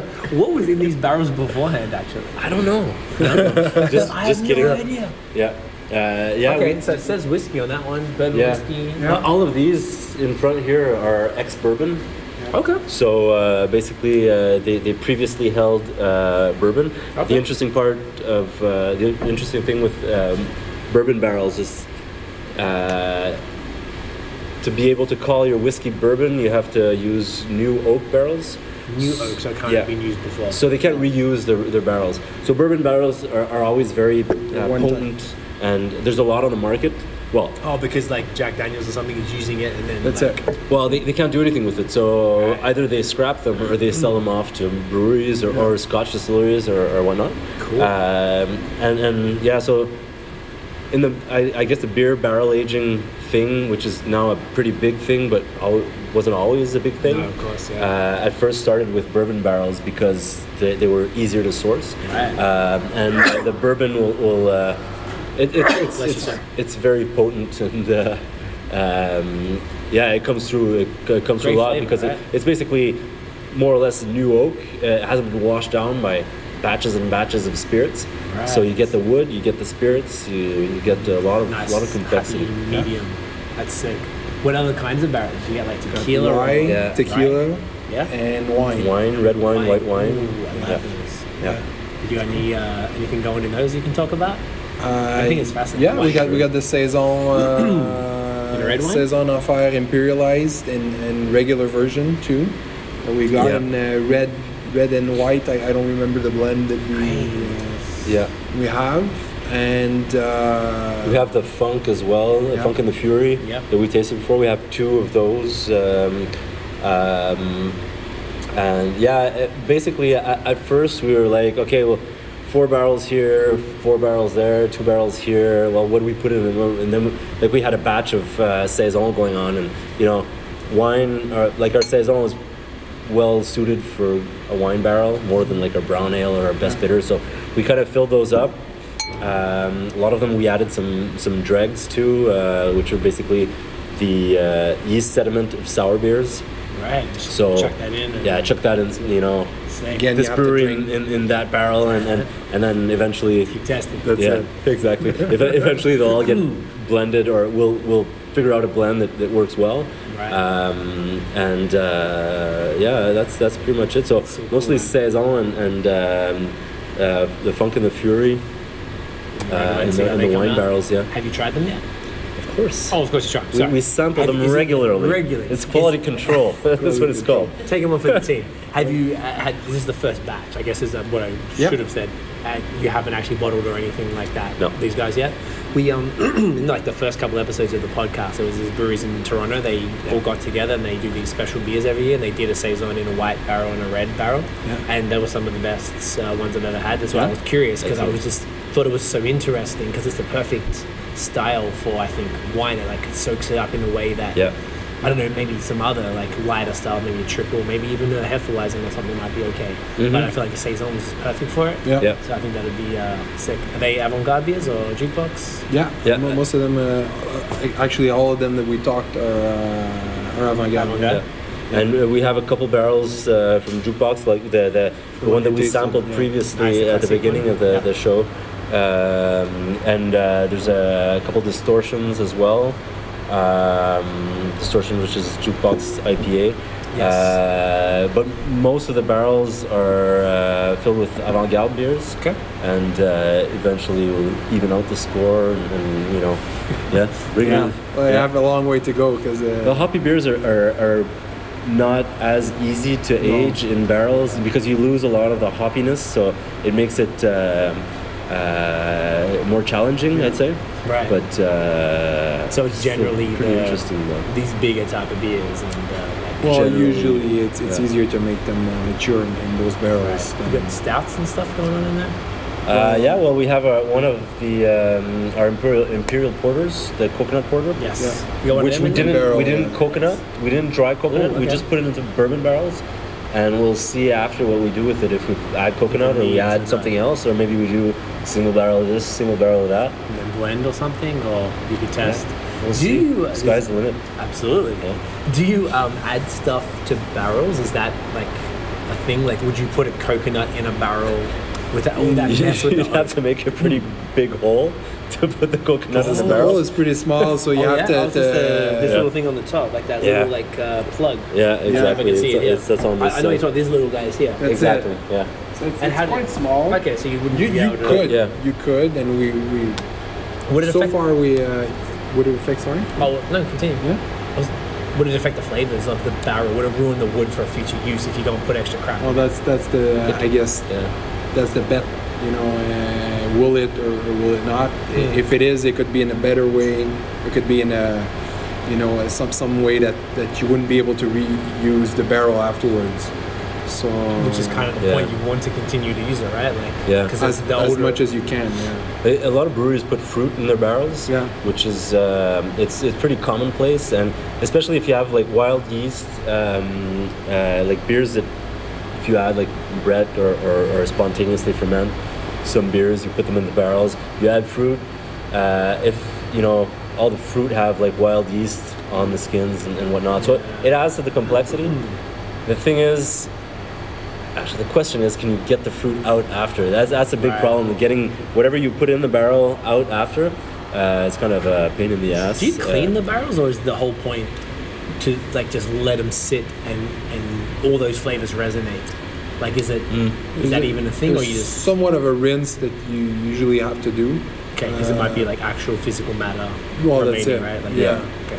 But at the same time, you want to keep it if the wild yeast in your barrel is really what you want. You don't really want to get it out as much Totally, as you can. You don't want to touch it, and with these spirits like the bourbon and rye and such, you want to rinse it, but not too much to take off all of the flavors. You want to Yeah. add it to the beer. Exactly. So You it's wanna kind of a keep it. balance. Fine line. Yeah. Like, you could go too far by cleaning it too much, or you don't clean it enough. That's it. and Exactly. And the first time you use it, it will taste a lot. Really fast. You'll see. Will taste pretty soon. Oh, very soon. The barley wine that was aged in the barrel, but you'll taste probably the bourbon that's in. But the first time you'll taste it a lot. The second time it'll take a lot more time to get this flavor out. Right. And the third time you might even not get at all this flavor. Interesting. Because I would have thought that it would have continued to sort of get more complex over time as opposed to be reduced, Yeah. but Yeah. maybe it's the wood. That's it, but the refill, He's talking about refilling the barrels. So, Like if yeah. you, like when these are emptied and we refill them, The you'll get original less from the bourbon. original I'm spirits. sorry. You know. Okay, good point. Good point. Yeah. Right. As more as you refill the barrels, the less you'll get usually the spirit taste, and the barrel will become neutral. So then, because this happens to be a distillery, is there a way around that? Because you're like, all right, well, we just aged the barley wine in here. Here, Ashla, take that. go chuck whiskey in it or whatever, and then give it back to us. And is it something like that, Yes. or Yeah. They Has it are happened? starting to do it. Yeah. I think it's Jameson who has their whiskey in a barrel that had beer before. Oh, yeah? Usually it's the other way around, right? Yeah. So, Right. so And- you Yeah. They're you starting get your to sort of barrels for trade. the whiskey, and then you chug it back to the breweries, so they'll take it, Right. and then they take Yeah. the barrels from the brewery, and they put back spirit in there. That's sick. You see, And then you can keep the cycle going, so Exactly. it refreshes it each time, and maybe even gives the spirits a bit Yeah. more of an interesting, Yeah. like touch, yeah. touch to it. Exactly. Yeah.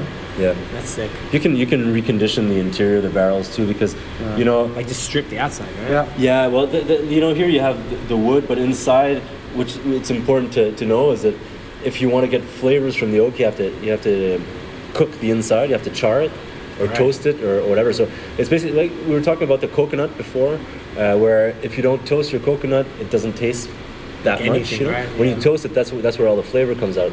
It's the same with barrels. Right. If you just use it like the virgin wood, you put beer in it, it probably won't taste very much. But if you char it or if you toast it, then the beer will extract the flavor compounds that are in the wood. Right. So basically, what's interesting with spirit barrels is they're usually very charred. Bourbon barrels are very charred on the inside. They're like basically burnt wood. Right. Whereas wine barrels will be just lightly toasted. So if you look inside, you see the color is More it's like this for one, maybe. well, yeah, it's maybe like roundish. this here. You see like well, you probably You can't don't see it see on the camera, but it's basically you take if you take a torch and you just like kind of lightly singe like the a wood. creme brulee. Exactly. Right. So you have a bit of a coloring, but you won't have like the burnt wood on the inside. Right. Like Whereas how these are super dark. yeah, if you look at the bourbon barrels, These probably are- like alligator skin type Right, like of really dark. Yeah, like charcoal kind of. So they kind of like these barrels would then essentially these metal things would have to be lifted and then they would take them apart, Exactly. rechar them. Yeah. They clean them and take it off, or they just rechar it. That's a good question. Yeah. I'm not sure about that. That's I You figured that might can do probably it, but have to when do it. you want to strip it, you Freshen have it to again, take right? all of these staffs yeah. separate and reassemble afterward, which is a lot of work, obviously. I can imagine, yeah. But charring is a little easier because you only have to take the top and the, Yeah. which Oh, is 'cause still you a do- really a challenge to put back on Right. Yeah. because I can imagine these We things put be you tough to the work challenge. with. You could Yeah. do a podcast on that. Just I'll take just a barrel apart and putting try it to put it back back together. Yeah. a lot Let's harder do than that. a Rubik cube. Yeah. Have you guys done it before? No. No? No. We will eventually though. Yo, if you do it, let me know and we can We'll all try to do it and together. We'll film it. That'd be kind of fun. Like, all right, let's see how long it takes us. Yeah. You just put the camera in the corner, press go, fast forward that thing. Yeah. 3 hours is gonna take us. Probably, yeah. That'd be fun. Yeah. I don't know about you guys, but Yeah, You want to try? Yeah? I'm gonna Drink save a straight little from the bit of barrel, this yeah? here so I can compare it afterwards. All right, your glass isn't empty, so No, well, Since, what could I do if my glass isn't empty? I have an idea. go ahead. What do you think? Straight from the barrel. Straight from the barrel. Are you game? I'm not. Is he game? I'm not scared. Like I'm just gonna say that I'm not afraid. I've heard the words scared Yeah. and afraid. Yeah. I'm not familiar with that emotion. All right. You're I ready? understand it. I'm ready. You're ready. You're pretty clean. You might want to take off your Need a shirt bib? just to make sure. All right, let's do it. All right, let's give it a crack. Yeah, we brewheads, so pour a glass of craft beer, we can do this. Yeah. Oh, I'm ready. This is about to get real. Yeah. All right. Let's see. You want to fill up first? multitask here with. You want to fill the glasses first? No, it's Oh, I'm gonna kick it up. You sure? Actually, yeah. I'll put a glass and then we can pour. Yeah, this. that might be easier. I'll come from this side just for camera purposes. All right, so we're doing it. You're doing it. We doing it? Maybe I should. Maybe we should. Which one? Pas celui-là? This is what I'll do. Celui-là? Oh, there you go. So There you go. Is that better? That's Yeah, great. yeah. Because you don't want to Alright. hide the action there with your. We need to be able to see that. So Yes. you guys can see what the fridge looks like. Whatever. Oh, we can see it. Because, yeah, get see your this, face over there, yeah. Ah ouais, ça bit sort, of a hein? beard. Enlève-le pas. No, it's just dried beer.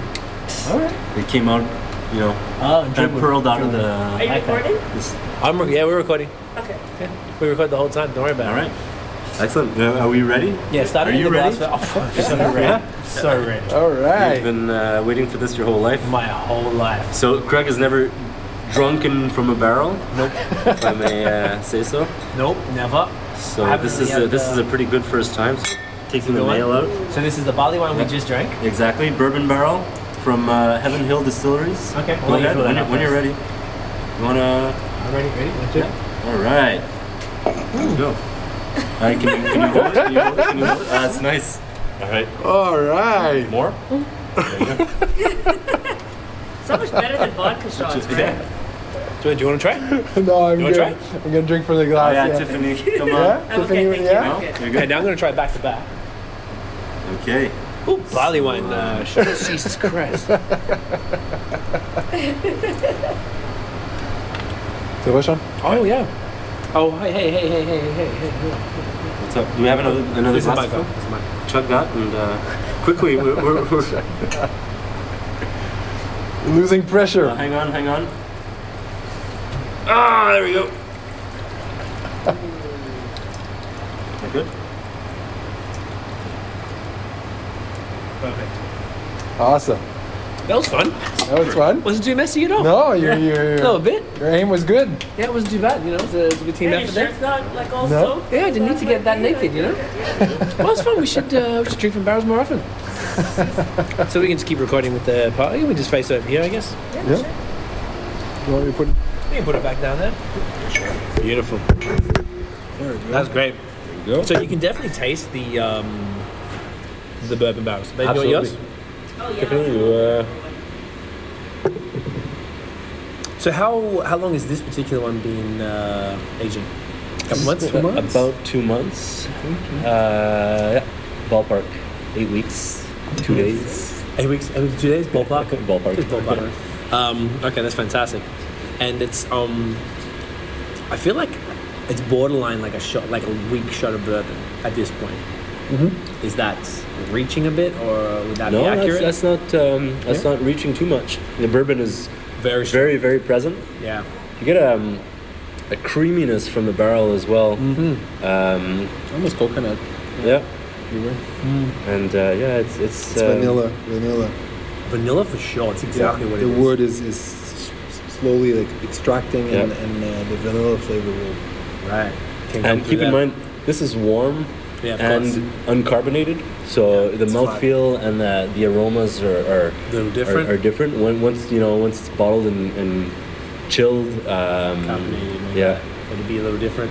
yeah. But Would it be a stretch to say that this is not too dissimilar from a cask version? So you could pop that once it's finished aging almost directly in a cask? I mean, I guess you have to still carbonate it. Yeah, it's Yeah. two Little. different process, right? So this one Right. is barrel aged. Can you barrel age and then cask it, or it doesn't work like You that? Absolutely. could. Yeah. You add a little yeast, little sugar, and get your carbonation. Right.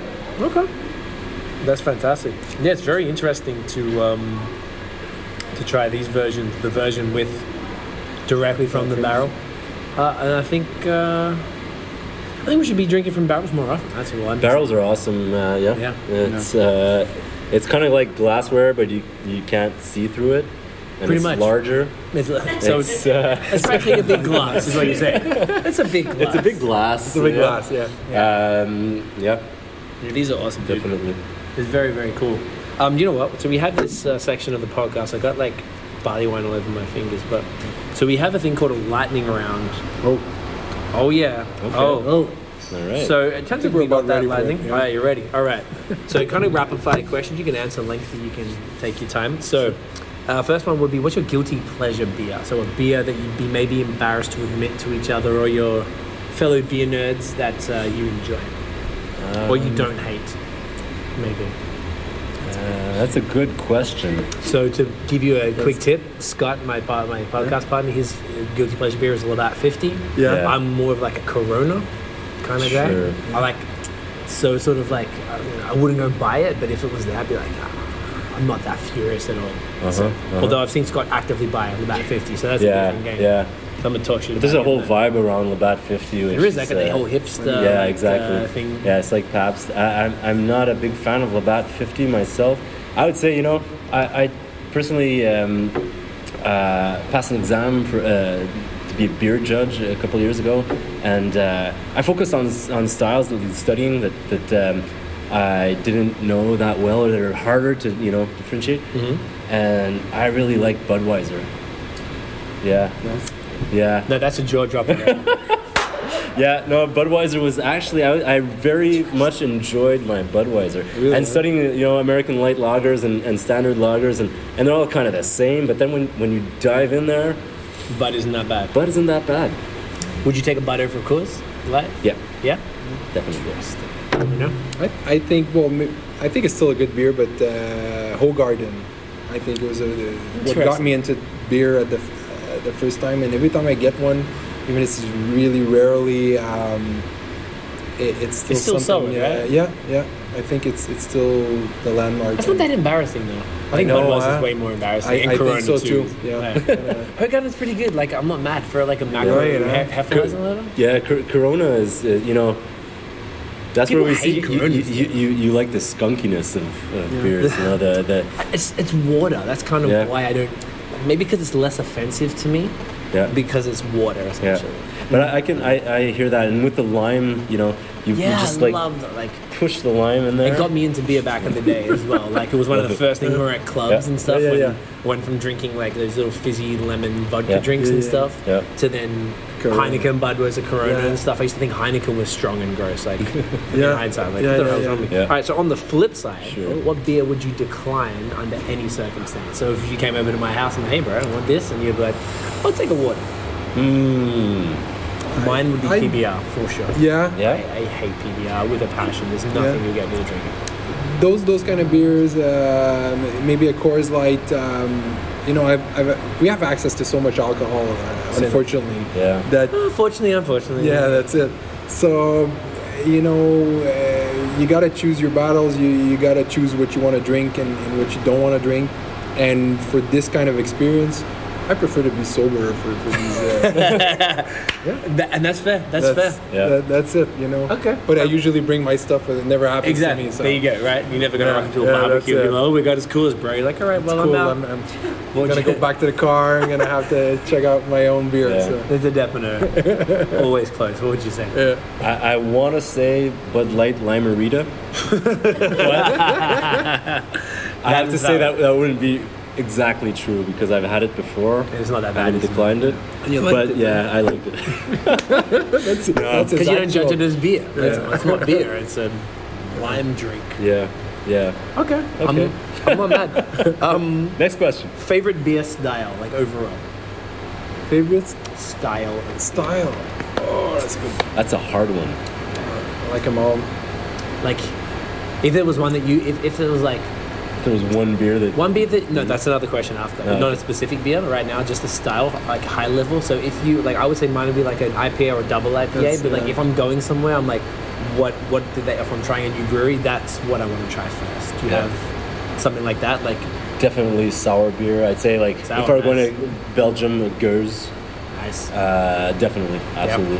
And wherever I go, like if I go to the States or I was in Portland a couple weeks ago. Jealous. Everywhere I went, first thing I tried was the sours. Okay. And then the Bud Light. and then the Limerita.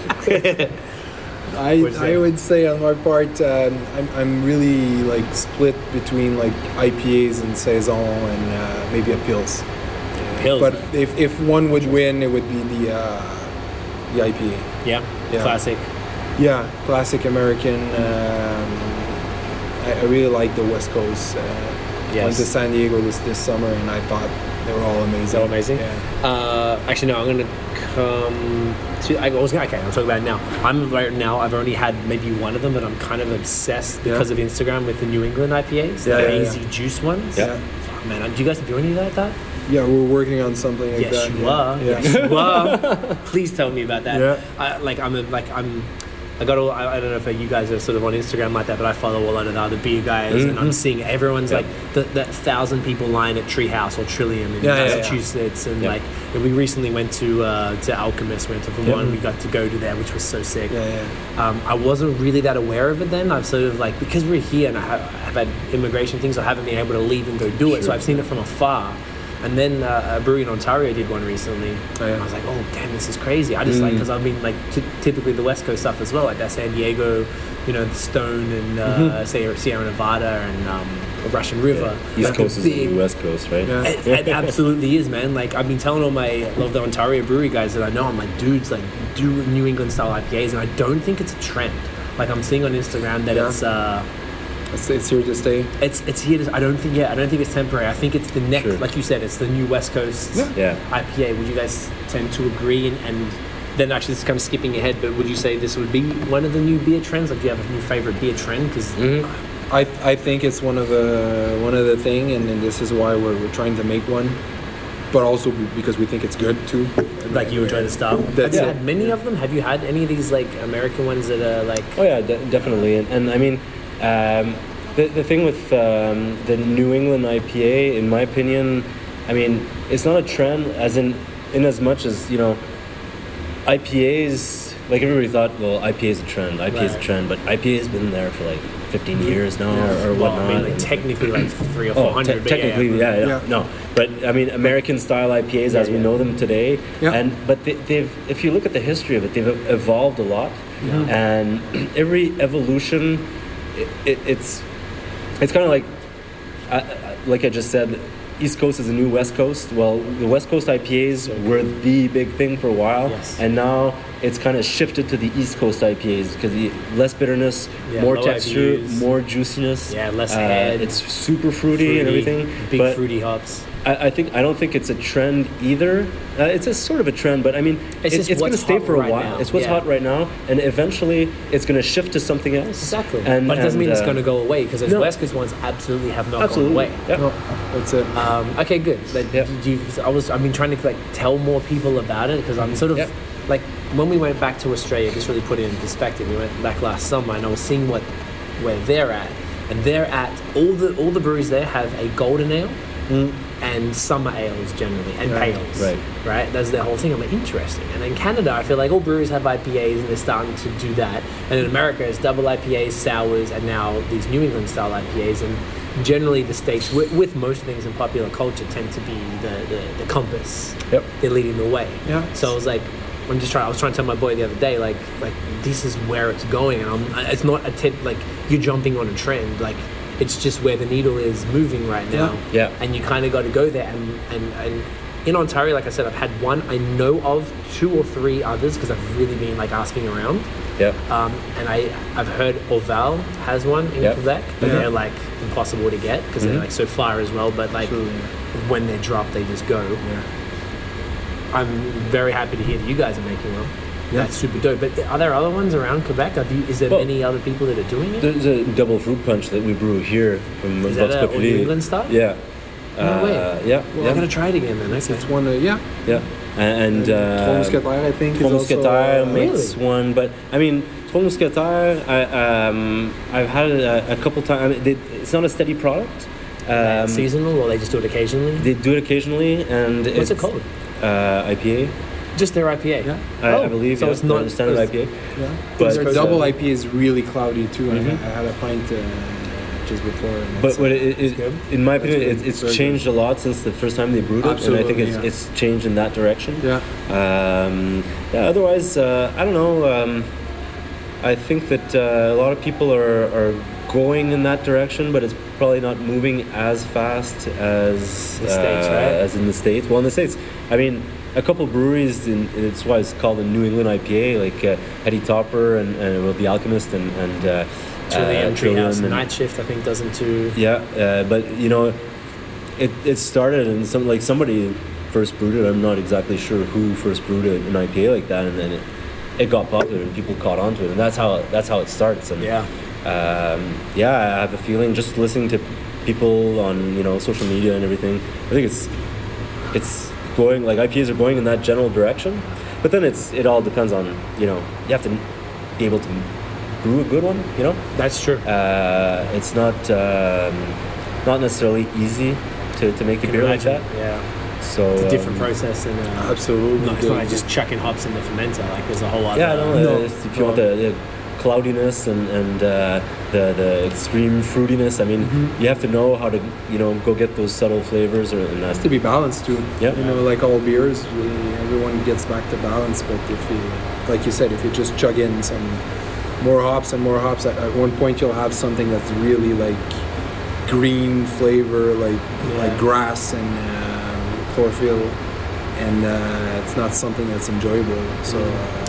I read actually that so Trillium did a collab with Lawson's Finest out of Vermont, Yep. and they did a beer called Pow Pow, and they used lupulin powder. And Right. It's this yellow like Nice. powder stuff. I got a bloke from Vermont that we're going to do a podcast with. He said he's coming next week and he's going to bring one. So I'm like, man, I don't know why. Something maybe like because I was obsessed with Haiti as well. So going to Alchemist was like the biggest thing for me. Yeah. Just because I hadn't left for a while, and just to see their new brewery, it's huge, and like to get Focal Banger and all the other beers and stuff. Yeah. So I'm sort of like maybe just because it's scarcity and I don't have access to it, so it makes me like I see every day people posting like Julius and the Green and all the hazy absolutely. beers. I'm just like, no, I don't want these damn. So I was okay. That's good. you can't have it. Because I can't have it. You can't have it's here, but at the same token, I'm equally as fascinated by wanting to try as many Canadian ones as possible because Yep. the beer here is like world class, like absolutely, and Quebec especially, like it's phenomenal. It really is, and I feel like I don't dig enough into it when I get to do these podcasts and talk to Sure. guys and hear more about it. It's just. It's fascinating to me, so it's good to know that you guys are all people who have shown us all these crazy beers that you guys have done already. If you're doing that, like, is it going to be an avant-garde or a jukebox? It's probably gonna be Jukebox. jukebox. Yeah. Just keep me posted on that one. I Okay. will. So that was the trends. Is there a least favorite beer style on some hater stuff right here? Like, if you, what would be? It doesn't mean you have to hate it. Like, I would almost say the barley one is my Light least. American. Oh, light American macro adjunct lager. That's it. Yeah. That's an easy one, yeah. Yeah, that's the easy one. Anything else? to No, that. really. You don't have to hate on stuff.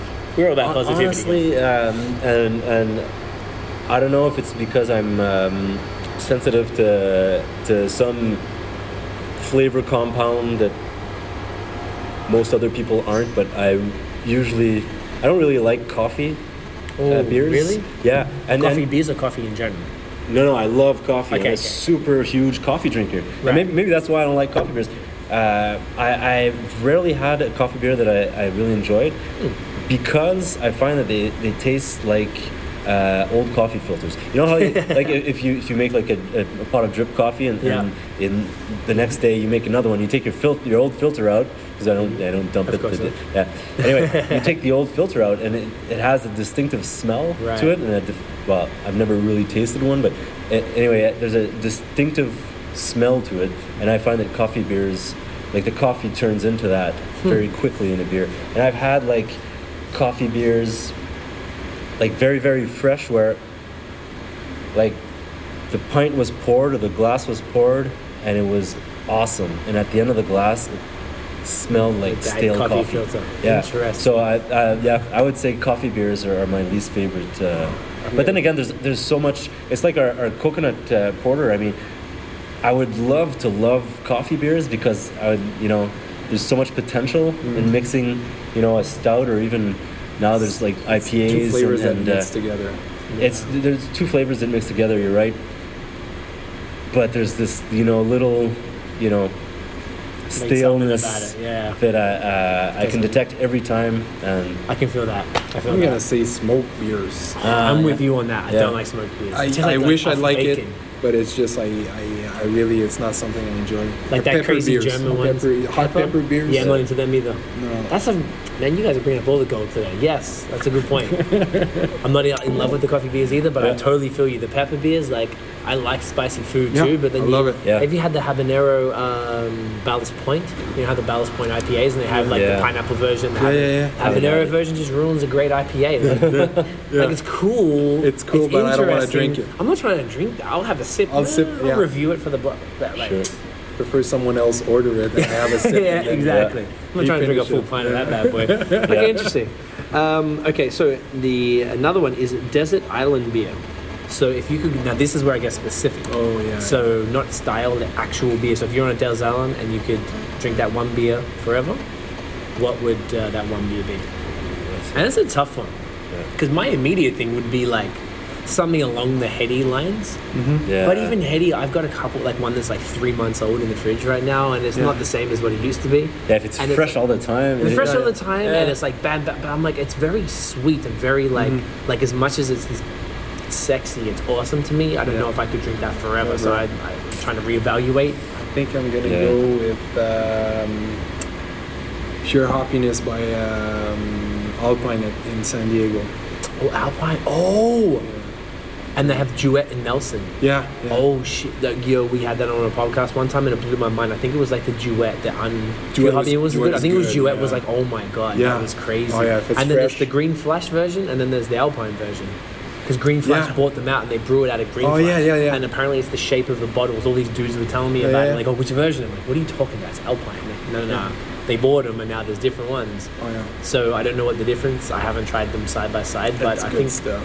Pure- okay. Everything I had from them, like like live there. phenomenal. Like Yeah. great choice. Sean, how you gonna? Yeah. Choose one of Get yours. on, get on the next level, bro. That's good question. If we're thinking like hot tropical desert island, does That's what a lot of people say. I feel like it's probably a bad question because I Right. feel like Mood. because I was thinking, I immediately What would you thought say for Berliner that? Weiss, right? Cold and lonely But, island. Berliner Weiss? Cold and lonely island. very, I- very cold, very lonely. Berliner Weiss and Bud Light. And, Stop the- I'm just joking. But yeah, You're making people Yeah. upset, Sean. Yeah. I don't know. You're So upsetting the basically, the beer. Like if I had to, drink only one beer for the rest of my life, what beer that would be? Yeah, say it that way as opposed to desert island. I think I have to reword this question Yeah. now because people keep bringing that up. Am I What if it's naked hard? on the island or? Absolutely, Okay. but It naked. has to be naked on this island. Wow. You don't have access to clothes. Good thing I'm not there. Yeah. Just you and the mangoes You're in the Yeah. mangoes, yeah. and the beer. I would say. I don't know. I don't know. It would definitely be like along the lines of a sour wild ale. Cantillon something. Maybe Cantillon, but Cantillon is it's very sour. Like it's Too sour. I mean I can picture myself maybe not getting tired of it, but I can't say that on camera. No, you can say whatever. No. It's okay. Uh, We're gonna cut it in the montage. Yeah. In the montage. I would say okay. I'm gonna go for a Boongers. Yeah, I'd go for that. I would drink less, Right? but I Sip. would enjoy it. I'd enjoy the complexity of it. You are fancy, Sean. He is. You are fancy, and that's I am. okay. I'm not mad at you. We did the beer trends. Do you guys have any? Okay, these are new questions, actually, new ones. Do you have a favorite beer city / destination or country that's like your favorite place to go for beer specifically? Mm-hmm. Like, is there somewhere you've been? You both mentioned two very, very important beer cities. Yeah. In a few minutes, last few minutes. Yeah. Is either like you I'm guys gonna have- go with this. with Yeah. San Between Diego? Belgium and I think San Diego is Yeah, the all-around choice that I've just can't go wrong experienced. there, right? You get everything. The food, the beer, the weather. the weather. Probably, yeah. Yeah. All right. That's a good choice. Yeah. I like that. I would have to go with something like that, even though like I haven't beer traveled that much in the past few years. But So it stands out off the top of your head. well, definitely Belgium. I for sure like gonna go. Brussels. Yeah, we have to go. But yeah, I would say Research. like It's a write-off. San Diego and more generally the like California general area. Yeah, southwest SoCal. U.S. That's true. There's a bunch up and out that way. Definitely. But I haven't been in like recently in that area. So like I can't really say, well, this is my beer city, but it's definitely my beer destination for the next couple That's of where years. you're looking to go? Yeah. Oh, absolutely. Right there with you. Germany, Colorado, Colorado to Denver. Denver, Like Colorado as a whole, because Boulder has a bunch. Exactly, yep. And Denver. Yeah. Another Portland, Maine, which I've been meaning Well, to go that's to. that's the Portland I went to actually. Oh, you went to I that haven't, Portland? I haven't Not- been to But Portland, Oregon. the other Yeah, Portland, Portland, is, Oregon. Too. Yeah, Dudes were that's telling me about that recently, Definitely. like Ooh, the hop yeah. farms and stuff out Oh, there. They went to absolutely. Rogue. Who was Yeah. it? The other guys from Helm that were telling us. Yep. They went out there recently and Oh, said really? they went to Rogue and they saw the whole hop farms and Nice. stuff, and it was just next level. It's disgusting. Yeah, the West Coast is. I wish it was cheaper. Yeah. You to been get to out hop farms? Like for your In podcast? all fairness, no. I met a bloke. His name's Alexandre. He has a from here. He has a hop farm called Bastien. Okay. I met him through the Helm guys. He's relatively new. He's only worked with a few guys, so we're planning to go out there. But I haven't actually been to any. Two or three others in Ontario have reached out, but the thing with hop farms is very seasonal. So Yeah. we could come now, but it'd just be sticks. Yeah. So it's like we have to go in summer, Absolutely, you know, yeah. when it's like popping. So we actually haven't. No, I've never. I think the closest I've ever seen hops was at Bose in Van Cleek Hill. yeah. They have the outdoor patio area. Yeah. And they had the hops, and I'm like, oh my god! Like, so I got to see the Kona rip it open and make it like a little lemon slice on the beer. So, super cool. So that's why I was asking about the cones, because that was the main experience I'd had with fresh from the vine. Sure. Hops. Yeah, yeah. So I'm definitely keen to check out hop farms. All right. That's good. Now, do you have an underrated style brewery, city, or country? So whether it's like a style that doesn't get enough love, or a brewery, whether it's here or the States or anywhere, maybe there's a particular city that is maybe up and coming and that you've been to that you feel like doesn't get the attention from the community that it deserves. For example, Yeah, one I've go read ahead. about, I have not been, but I've read so much about Asheville. I believe it's South Carolina. No, maybe it's North Carolina. Yeah, South Carolina. South Carolina, Yeah, right? yeah. Heard about that. I Yeah. keep Maybe meeting it people is from North there. Carolina. That's one of the two. Yeah, I one of the apologize to our Asheville homies. I should know. We've had a few barley Yeah. wines, guys. Relax. But I keep hearing about it. People keep saying Yeah. it's the new San Diego, I believe. Sure. Or they're saying it's the new something, and whatever they compared it to was something along the lines of San Diego that it was super impressive. I'm like, damn, that's a large claim. That's a good. Let's say Midland. Ontario? No. Midland in the States. the whole Midlands. yeah. Like Middle West? The No Coast. West? The No Yeah. Coast, yeah, the Midlands. Okay, like Chicago, Chicago, down south, like exactly. Ohio, Yeah, and, yeah. I think Kentucky, there's and Surly there. There's a few other stuff that are seem to be interesting. Half but Acre and all those joints. not a lot of people are Yeah. talking about. All right. There seems to be a scene there, and I would love to. To check that out. Yeah. Yeah. It's a good idea. Yeah. You have something? Anything off the top? Not really off the top, but yeah, I think there's a lot of hype around a few cities. Yeah, I don't know. I don't really have an answer to that. What about Portland, Maine? If you just went there, do you feel like that? Portland, 'cause I feel Maine, like I but didn't Portland, hear Maine- about it until recently. Yeah, well, I don't know. Maybe it's because I'm in the Not far from brewing it. circle and whatnot. Like Asheville, like you said, Asheville. That's right. You're right. But I keep hearing about Asheville like for the past like couple of years, 2-3 years. Yeah. Asheville is always on the map. But it's true that I've never heard of any friends like hiking down to Asheville actually go there. just to doing far. a pèlerinage or whatever. It's not as far as San Diego or No, true. but for a car, but it's not. It's too far for a car, but it's. Probably it's not like that far. 24 hours maybe? No, Yeah. not not even. even. Florida's 12? 24 hours, so I would say 12-ish? probably 12 to 16. How far is it from like New York or Boston area? Because I know It's Boston's 8. like 6 hours. It's Yeah, 8 At least hours it's from Boston? 8 to 10 hours from.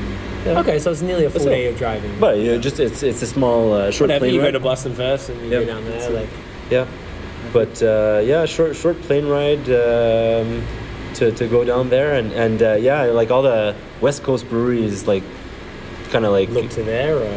Well, the thing with Asheville is that all the breweries, all the huge West Coast breweries like Stone and I don't know if Sierra Nevada, but Oscar Blues and, nice. and whatnot. Yeah. Green they Flash, kind of a lot of them. yeah, New they Belgium. expanded to that area. I'm not sure exactly the reasons why, so rad. but it's because of the distro. Yeah, no, No, because then for sure, but I don't know why Asheville in particular. But they just have a scene already there. So they're I like, think it's oh. central. Maybe, It's yeah. a distribution. And It's it's central. very left wing, very liberal. Yeah, I'm told probably. too. So it's like in a conservative Republican kind of Yep. area, but it's very liberal, very like not hippie, but very like Montreal. Sure. Like progressive, Oh, yeah. hipster, for lack of a better word. Great cafes, Oh, yeah. beer, wine, food. I think it kind of comes with that kind Yeah. of culture. But That's what I've yeah, read, I don't know. yeah. Asheville and Portland is a Yes, yeah. should, man. Portland, Maine is. But I mean, I know everybody's been talking to me about Portland, Maine, and like I've been in the past. worth it? Oh yeah, absolutely. I mean, for the distance, 5-hour drive, yeah. it was awesome, and it's a small town, well, small city. You There's a can million- walk across, and yeah. you can like walk to every brewery basically, almost. And visited Allagash, was awesome. That's where I I left there remember, yeah. with like Everything. a huge amount of beer that they just Merch, you know hats and yeah. t-shirts. Yeah. So Okay, you hear that, yeah. Tiff? You hear that, Tiff? Yeah, That's right. Okay. yeah, definitely. We go to Toronto every month, so like I'm like, yo, like and Portland's closer. Yeah, It's right there. yeah. Even Burlington, I feel like I was not. Burlington is close. It's an hour and a half, even including the border. With me being an Australian, I get pulled to immigration. Like it was still like an hour and a half direct. Right. Like it was two. I went to Stowe first, but coming back even through the border was just easy. Easier. Yeah.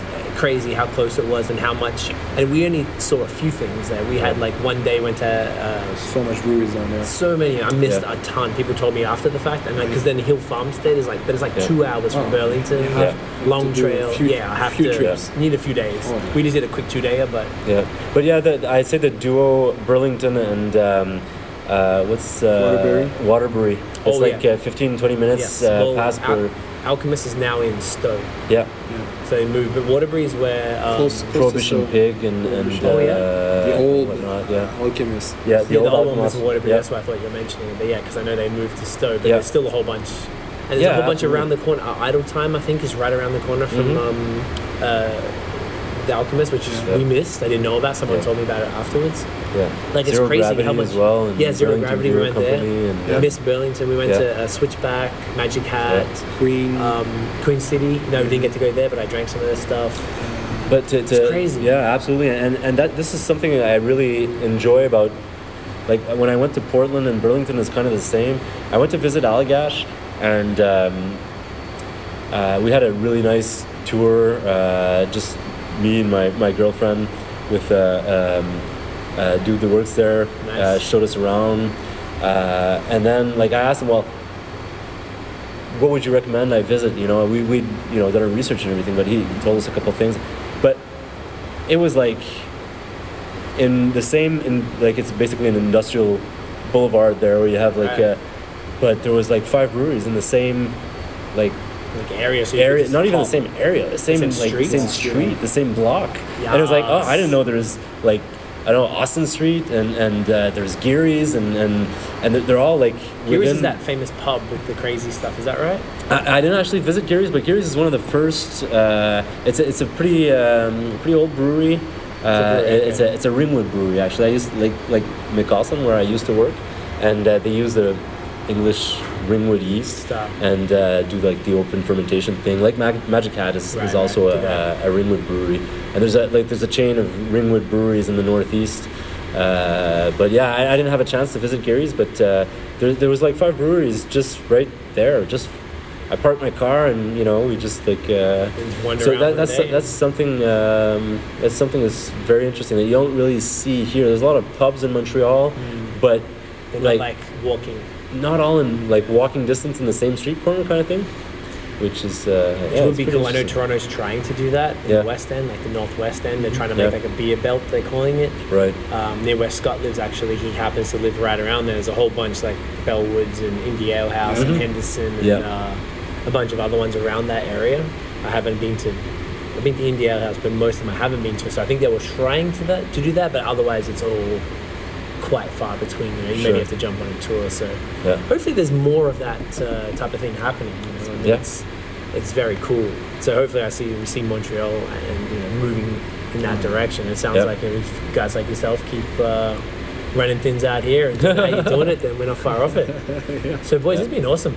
It was great. Really Yeah. appreciate it, man. Thank you for your time. Thank you. Mine's a Absolutely. little sticky Thank from you for coming barley down. wine in the barrel.